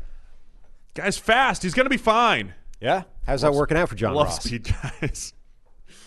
All right. They'll figure out Ruggs. They'll be fine. They'll be fine with Ruggs. Raiders still have some work to do defensively. Denver Broncos, another team that's been somewhat quiet, but I like the two things that they've done. I kind of like the two things they've done. Shelby Harris coming back. I like that. Batted pass machine. One of our most underrated free agents. Ronald Darby is in my, Ronald Darby and Jason Verrett. Just replay the last 5 years of free agency podcast, guys. We love Jason Verrett and Ronald Darby. On 1 and 2 year deals is the thing. Ronald Darby reminds me a lot of a guy that actually played for Vic Fangio a couple years ago, Prince Amukamara. Very similar, where it's like when healthy, went out on the field, played for multiple teams, and mostly been productive. The Mike Renner broke the news that Pro Bowl fullback Nick Bellore will be staying put and re-signing with Seattle per source. For those listeners that don't know, Mike is buddies with Nick Bellore, so I suspect that's his source. I'm going to ask what his source is. But critically, Ian Rappaport has quote-tweeted Mike with the news. No. He has. Seattle gets his fullback back. Come on. Mike is the source. He's broken the news. He is the newsbreaker at PFF now. Oh my God, granted, his sources may be limited to source ?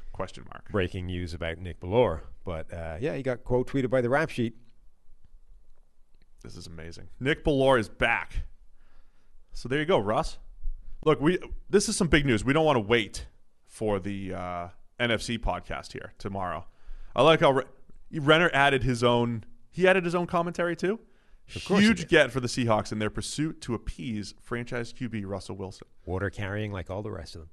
Is he a special teams ace as well? Mike, if you want to be full insider, you have to call him a special teams ace. Or is that diminishing his value as an offensive weapon? How do you do that for your friend Nick Bellore? I think that's diminishing the value. You've got to pitch him as an offensive superstar first. Former linebacker turned offensive weapon fullback, Nick Bellore. Well, this has really hijacked the entire podcast. We were cruising, too. We were on pace for less than, just a little over bit. 2 hours. Come on. Whoops, there goes the table. All right, what are we wrapping up here? We've got the Chargers to get to as well, and the Broncos. What are your thoughts on the Ronald Darby deal? I like Darby in low-risk situations. 3 years, over $10 million a year is a little bit riskier for a guy that's been a little up and down. I also, from a system standpoint, Fangio's a little bit off coverage, a little bit more zone, quarters type of look. I like Darby just straight up in your face playing man coverage. I don't know about the fit. Yeah, I don't love the fit, but I do think this is a good defense and a good coach, and that will help. And sure. They have some players there as well. Remember, like Denver's secondary this year got absolutely eviscerated. They had a cornerback crisis. Everybody they had got hurt. Even players that were like moonlighting in different positions ended up getting hurt. But you bring in a Ronald Darby, you get Bryce Callahan back, who was one of the best slot corners in the NFL, had to play outside and did pretty well. Suddenly you've got a couple of pieces in there. You've still got the draft to come. I like what they're building, and I think the money is about right. I think that was a decent deal for them to get him in. I agree with you. I'm a little bit skeptical about the scheme fit, but I think if anyone's going to make it work, it will be Fangio.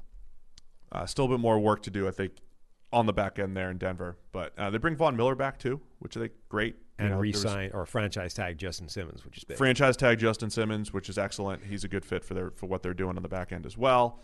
And he's been really good these last couple of years. You know what else they did? What's that? Free up a lot of salary cap space. Oh. Setting up for Watson? Yes. I genuinely think Denver are one of the teams.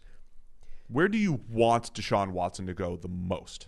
If you had your druthers, whatever those are, if you had them, where's Watson going? Miami 1, Denver 2. Miami 1? Yes. You want to see him in Miami? Yes. Or you just think it's the best? Both. Watson and Miami, it makes too much freaking sense. Just get it done. They have all the first-round picks and a bunch of second-round picks. They have Tua. They have a playoff-ready roster, a potentially championship-ready roster if they add Deshaun Watson to it. South Beach is fun. There's no tax. Why would that not happen? Just do it. That has nothing to do with your preference. Like, I want to see Watson in South Beach. Who It has cares? for Watson. Yes, I'm talking about you. Who does Sam? that where does move- Sam want to see Deshaun Watson playing I football? want to see him play in Miami. The move makes too much sense to happen. Just get it done. Anyway, Miami is a great fit for everybody concerned. I want to see it. Do it. Denver, I think, is a great fit as well, and I really want to see the receiving core that they assembled, albeit minus Philip Lindsay now, with Deshaun Watson throwing them the ball. Jerry Jeudy, my guy, great route runner, translates immediately, ruined by Drew Lock in season 1. KJ Hamler, a potential Tyreek Hill-esque threat as a vertical slot receiver. Cortland Sutton coming back. Tim Patrick still there. The tight ends they have. This is the best receiving core in the NFL on paper if they have a good quarterback throwing them the ball. They haven't. In fact, they've had a crappy quarterback throwing them the ball. Give them Deshaun Watson and finally answer all their problems, right? John Elway has been searching for a quarterback since Peyton Manning. Here it is. Get it done. I mean, that's why I think that's my favorite fit for Deshaun. I want to see Watson, Mahomes, Herbert, and Carr battle it out in the AFC West. That's what I'm rooting for. Chargers. Let's wrap it up with them. Like some of their moves. They're Yep. up. Going back to the offensive line, Corey Linsley at center, Matt Filer, our boy, tackle/guard, Sam. He could play either position. They cut Trey Turner, and they cut Casey Hayward. But Linsley and Filer coming into the offensive line, Michael Davis getting re-signed at corner. Just some decent, solid moves here, I think, for the Chargers. Yep, I really like both the offensive line additions. Corey Lindsey was the best center in the NFL last year by a distance. He gave up 4 pressures in 13 games starting. Was, if anything, better as a run blocker. Like, he's a perfect test for if this thing is just built on an Indian burial ground. If the Chargers' offensive line just has no hope, anything they touch turns to crap. Whatever the reverse of the Midas touch is, the Chargers currently have when it comes to offensive linemen. If Linsley comes in there and plays badly, just forget it. Figure out a way of playing the game with that offensive line because you can't find them. Matt Filer, I think, is a great move. I like him better as a tackle than a guard, but even if they're plugging him in a guard, he should be a fairly significant upgrade over what they have. And I think his floor, in terms of being that upgrade at either position, is very high.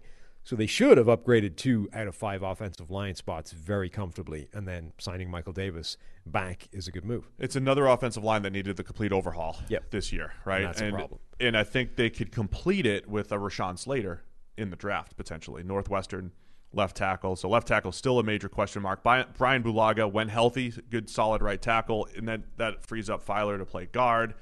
So there's a path to creep back toward average for the Chargers there.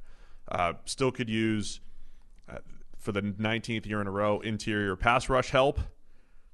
And with Casey Hayward on the way out, and Michael Davis is good. He's solid, but it's a less attractive looking secondary than it looked on paper last year, even though it didn't matter. But on paper with Chris Harris and Casey Hayward and Derwin James last year, it was like, man, this is how you attack the Chiefs defensively.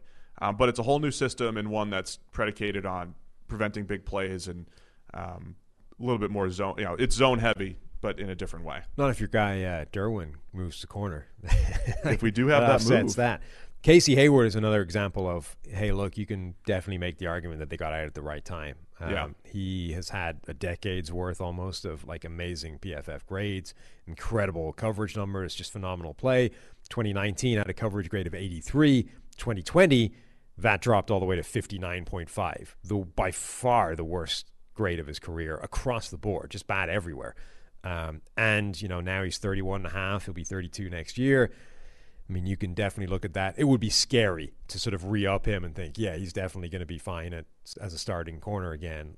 It makes sense, I think, to move on from him. One of the most difficult things of free agency, this first hit me a couple years ago when we were analyzing it in maybe 2018, and we were like, this guy was good in 2015. If you could get back to 3 years ago, this guy's going to be great.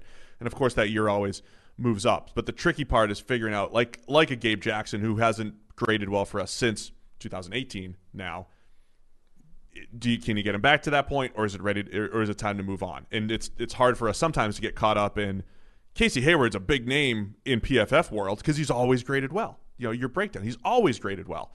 So did he drop off? Was it a 1 year blip? Do you still have 2 or 3 years left in him? Is he Terrence Newman, or is he guy that's just done and or Josh Norman, right? Whoever, So those things are always tough to figure out. But, my theory is always to try to take as many of those flyers as possible if you can get them on the cheap. So there you go. AFC free agency breakdown so far. We're going to be back tomorrow. It's a bonus podcast Friday morning. We'll probably go live again, YouTube. Got over 1,000 people watching us right now on YouTube, Sam. So no say news. hello. I mean, the closest we got to news was Renner breaking Nick Bellore is news. We'll deal. have should we get Renner on the podcast for the full Nick Bellore scouting report for the NFC show tomorrow? No. Oh. I mean, how much time do you want to dedicate to Nick Bellore signing?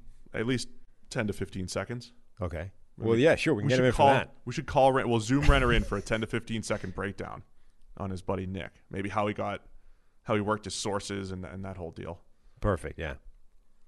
Really lift the hood on that mechanism, figure out how it worked. I want to tell some of the other stuff that we can't get into that. All right. Anyway, it's been great. Thanks to everybody for tuning in. It's our regular Thursday podcast. We'll be back here again tomorrow, breaking down the entire NFC. Don't forget, free agency 30. Go to pff.com right now. Type in that promo code, 30% off. Edge and Elite. See you guys tomorrow.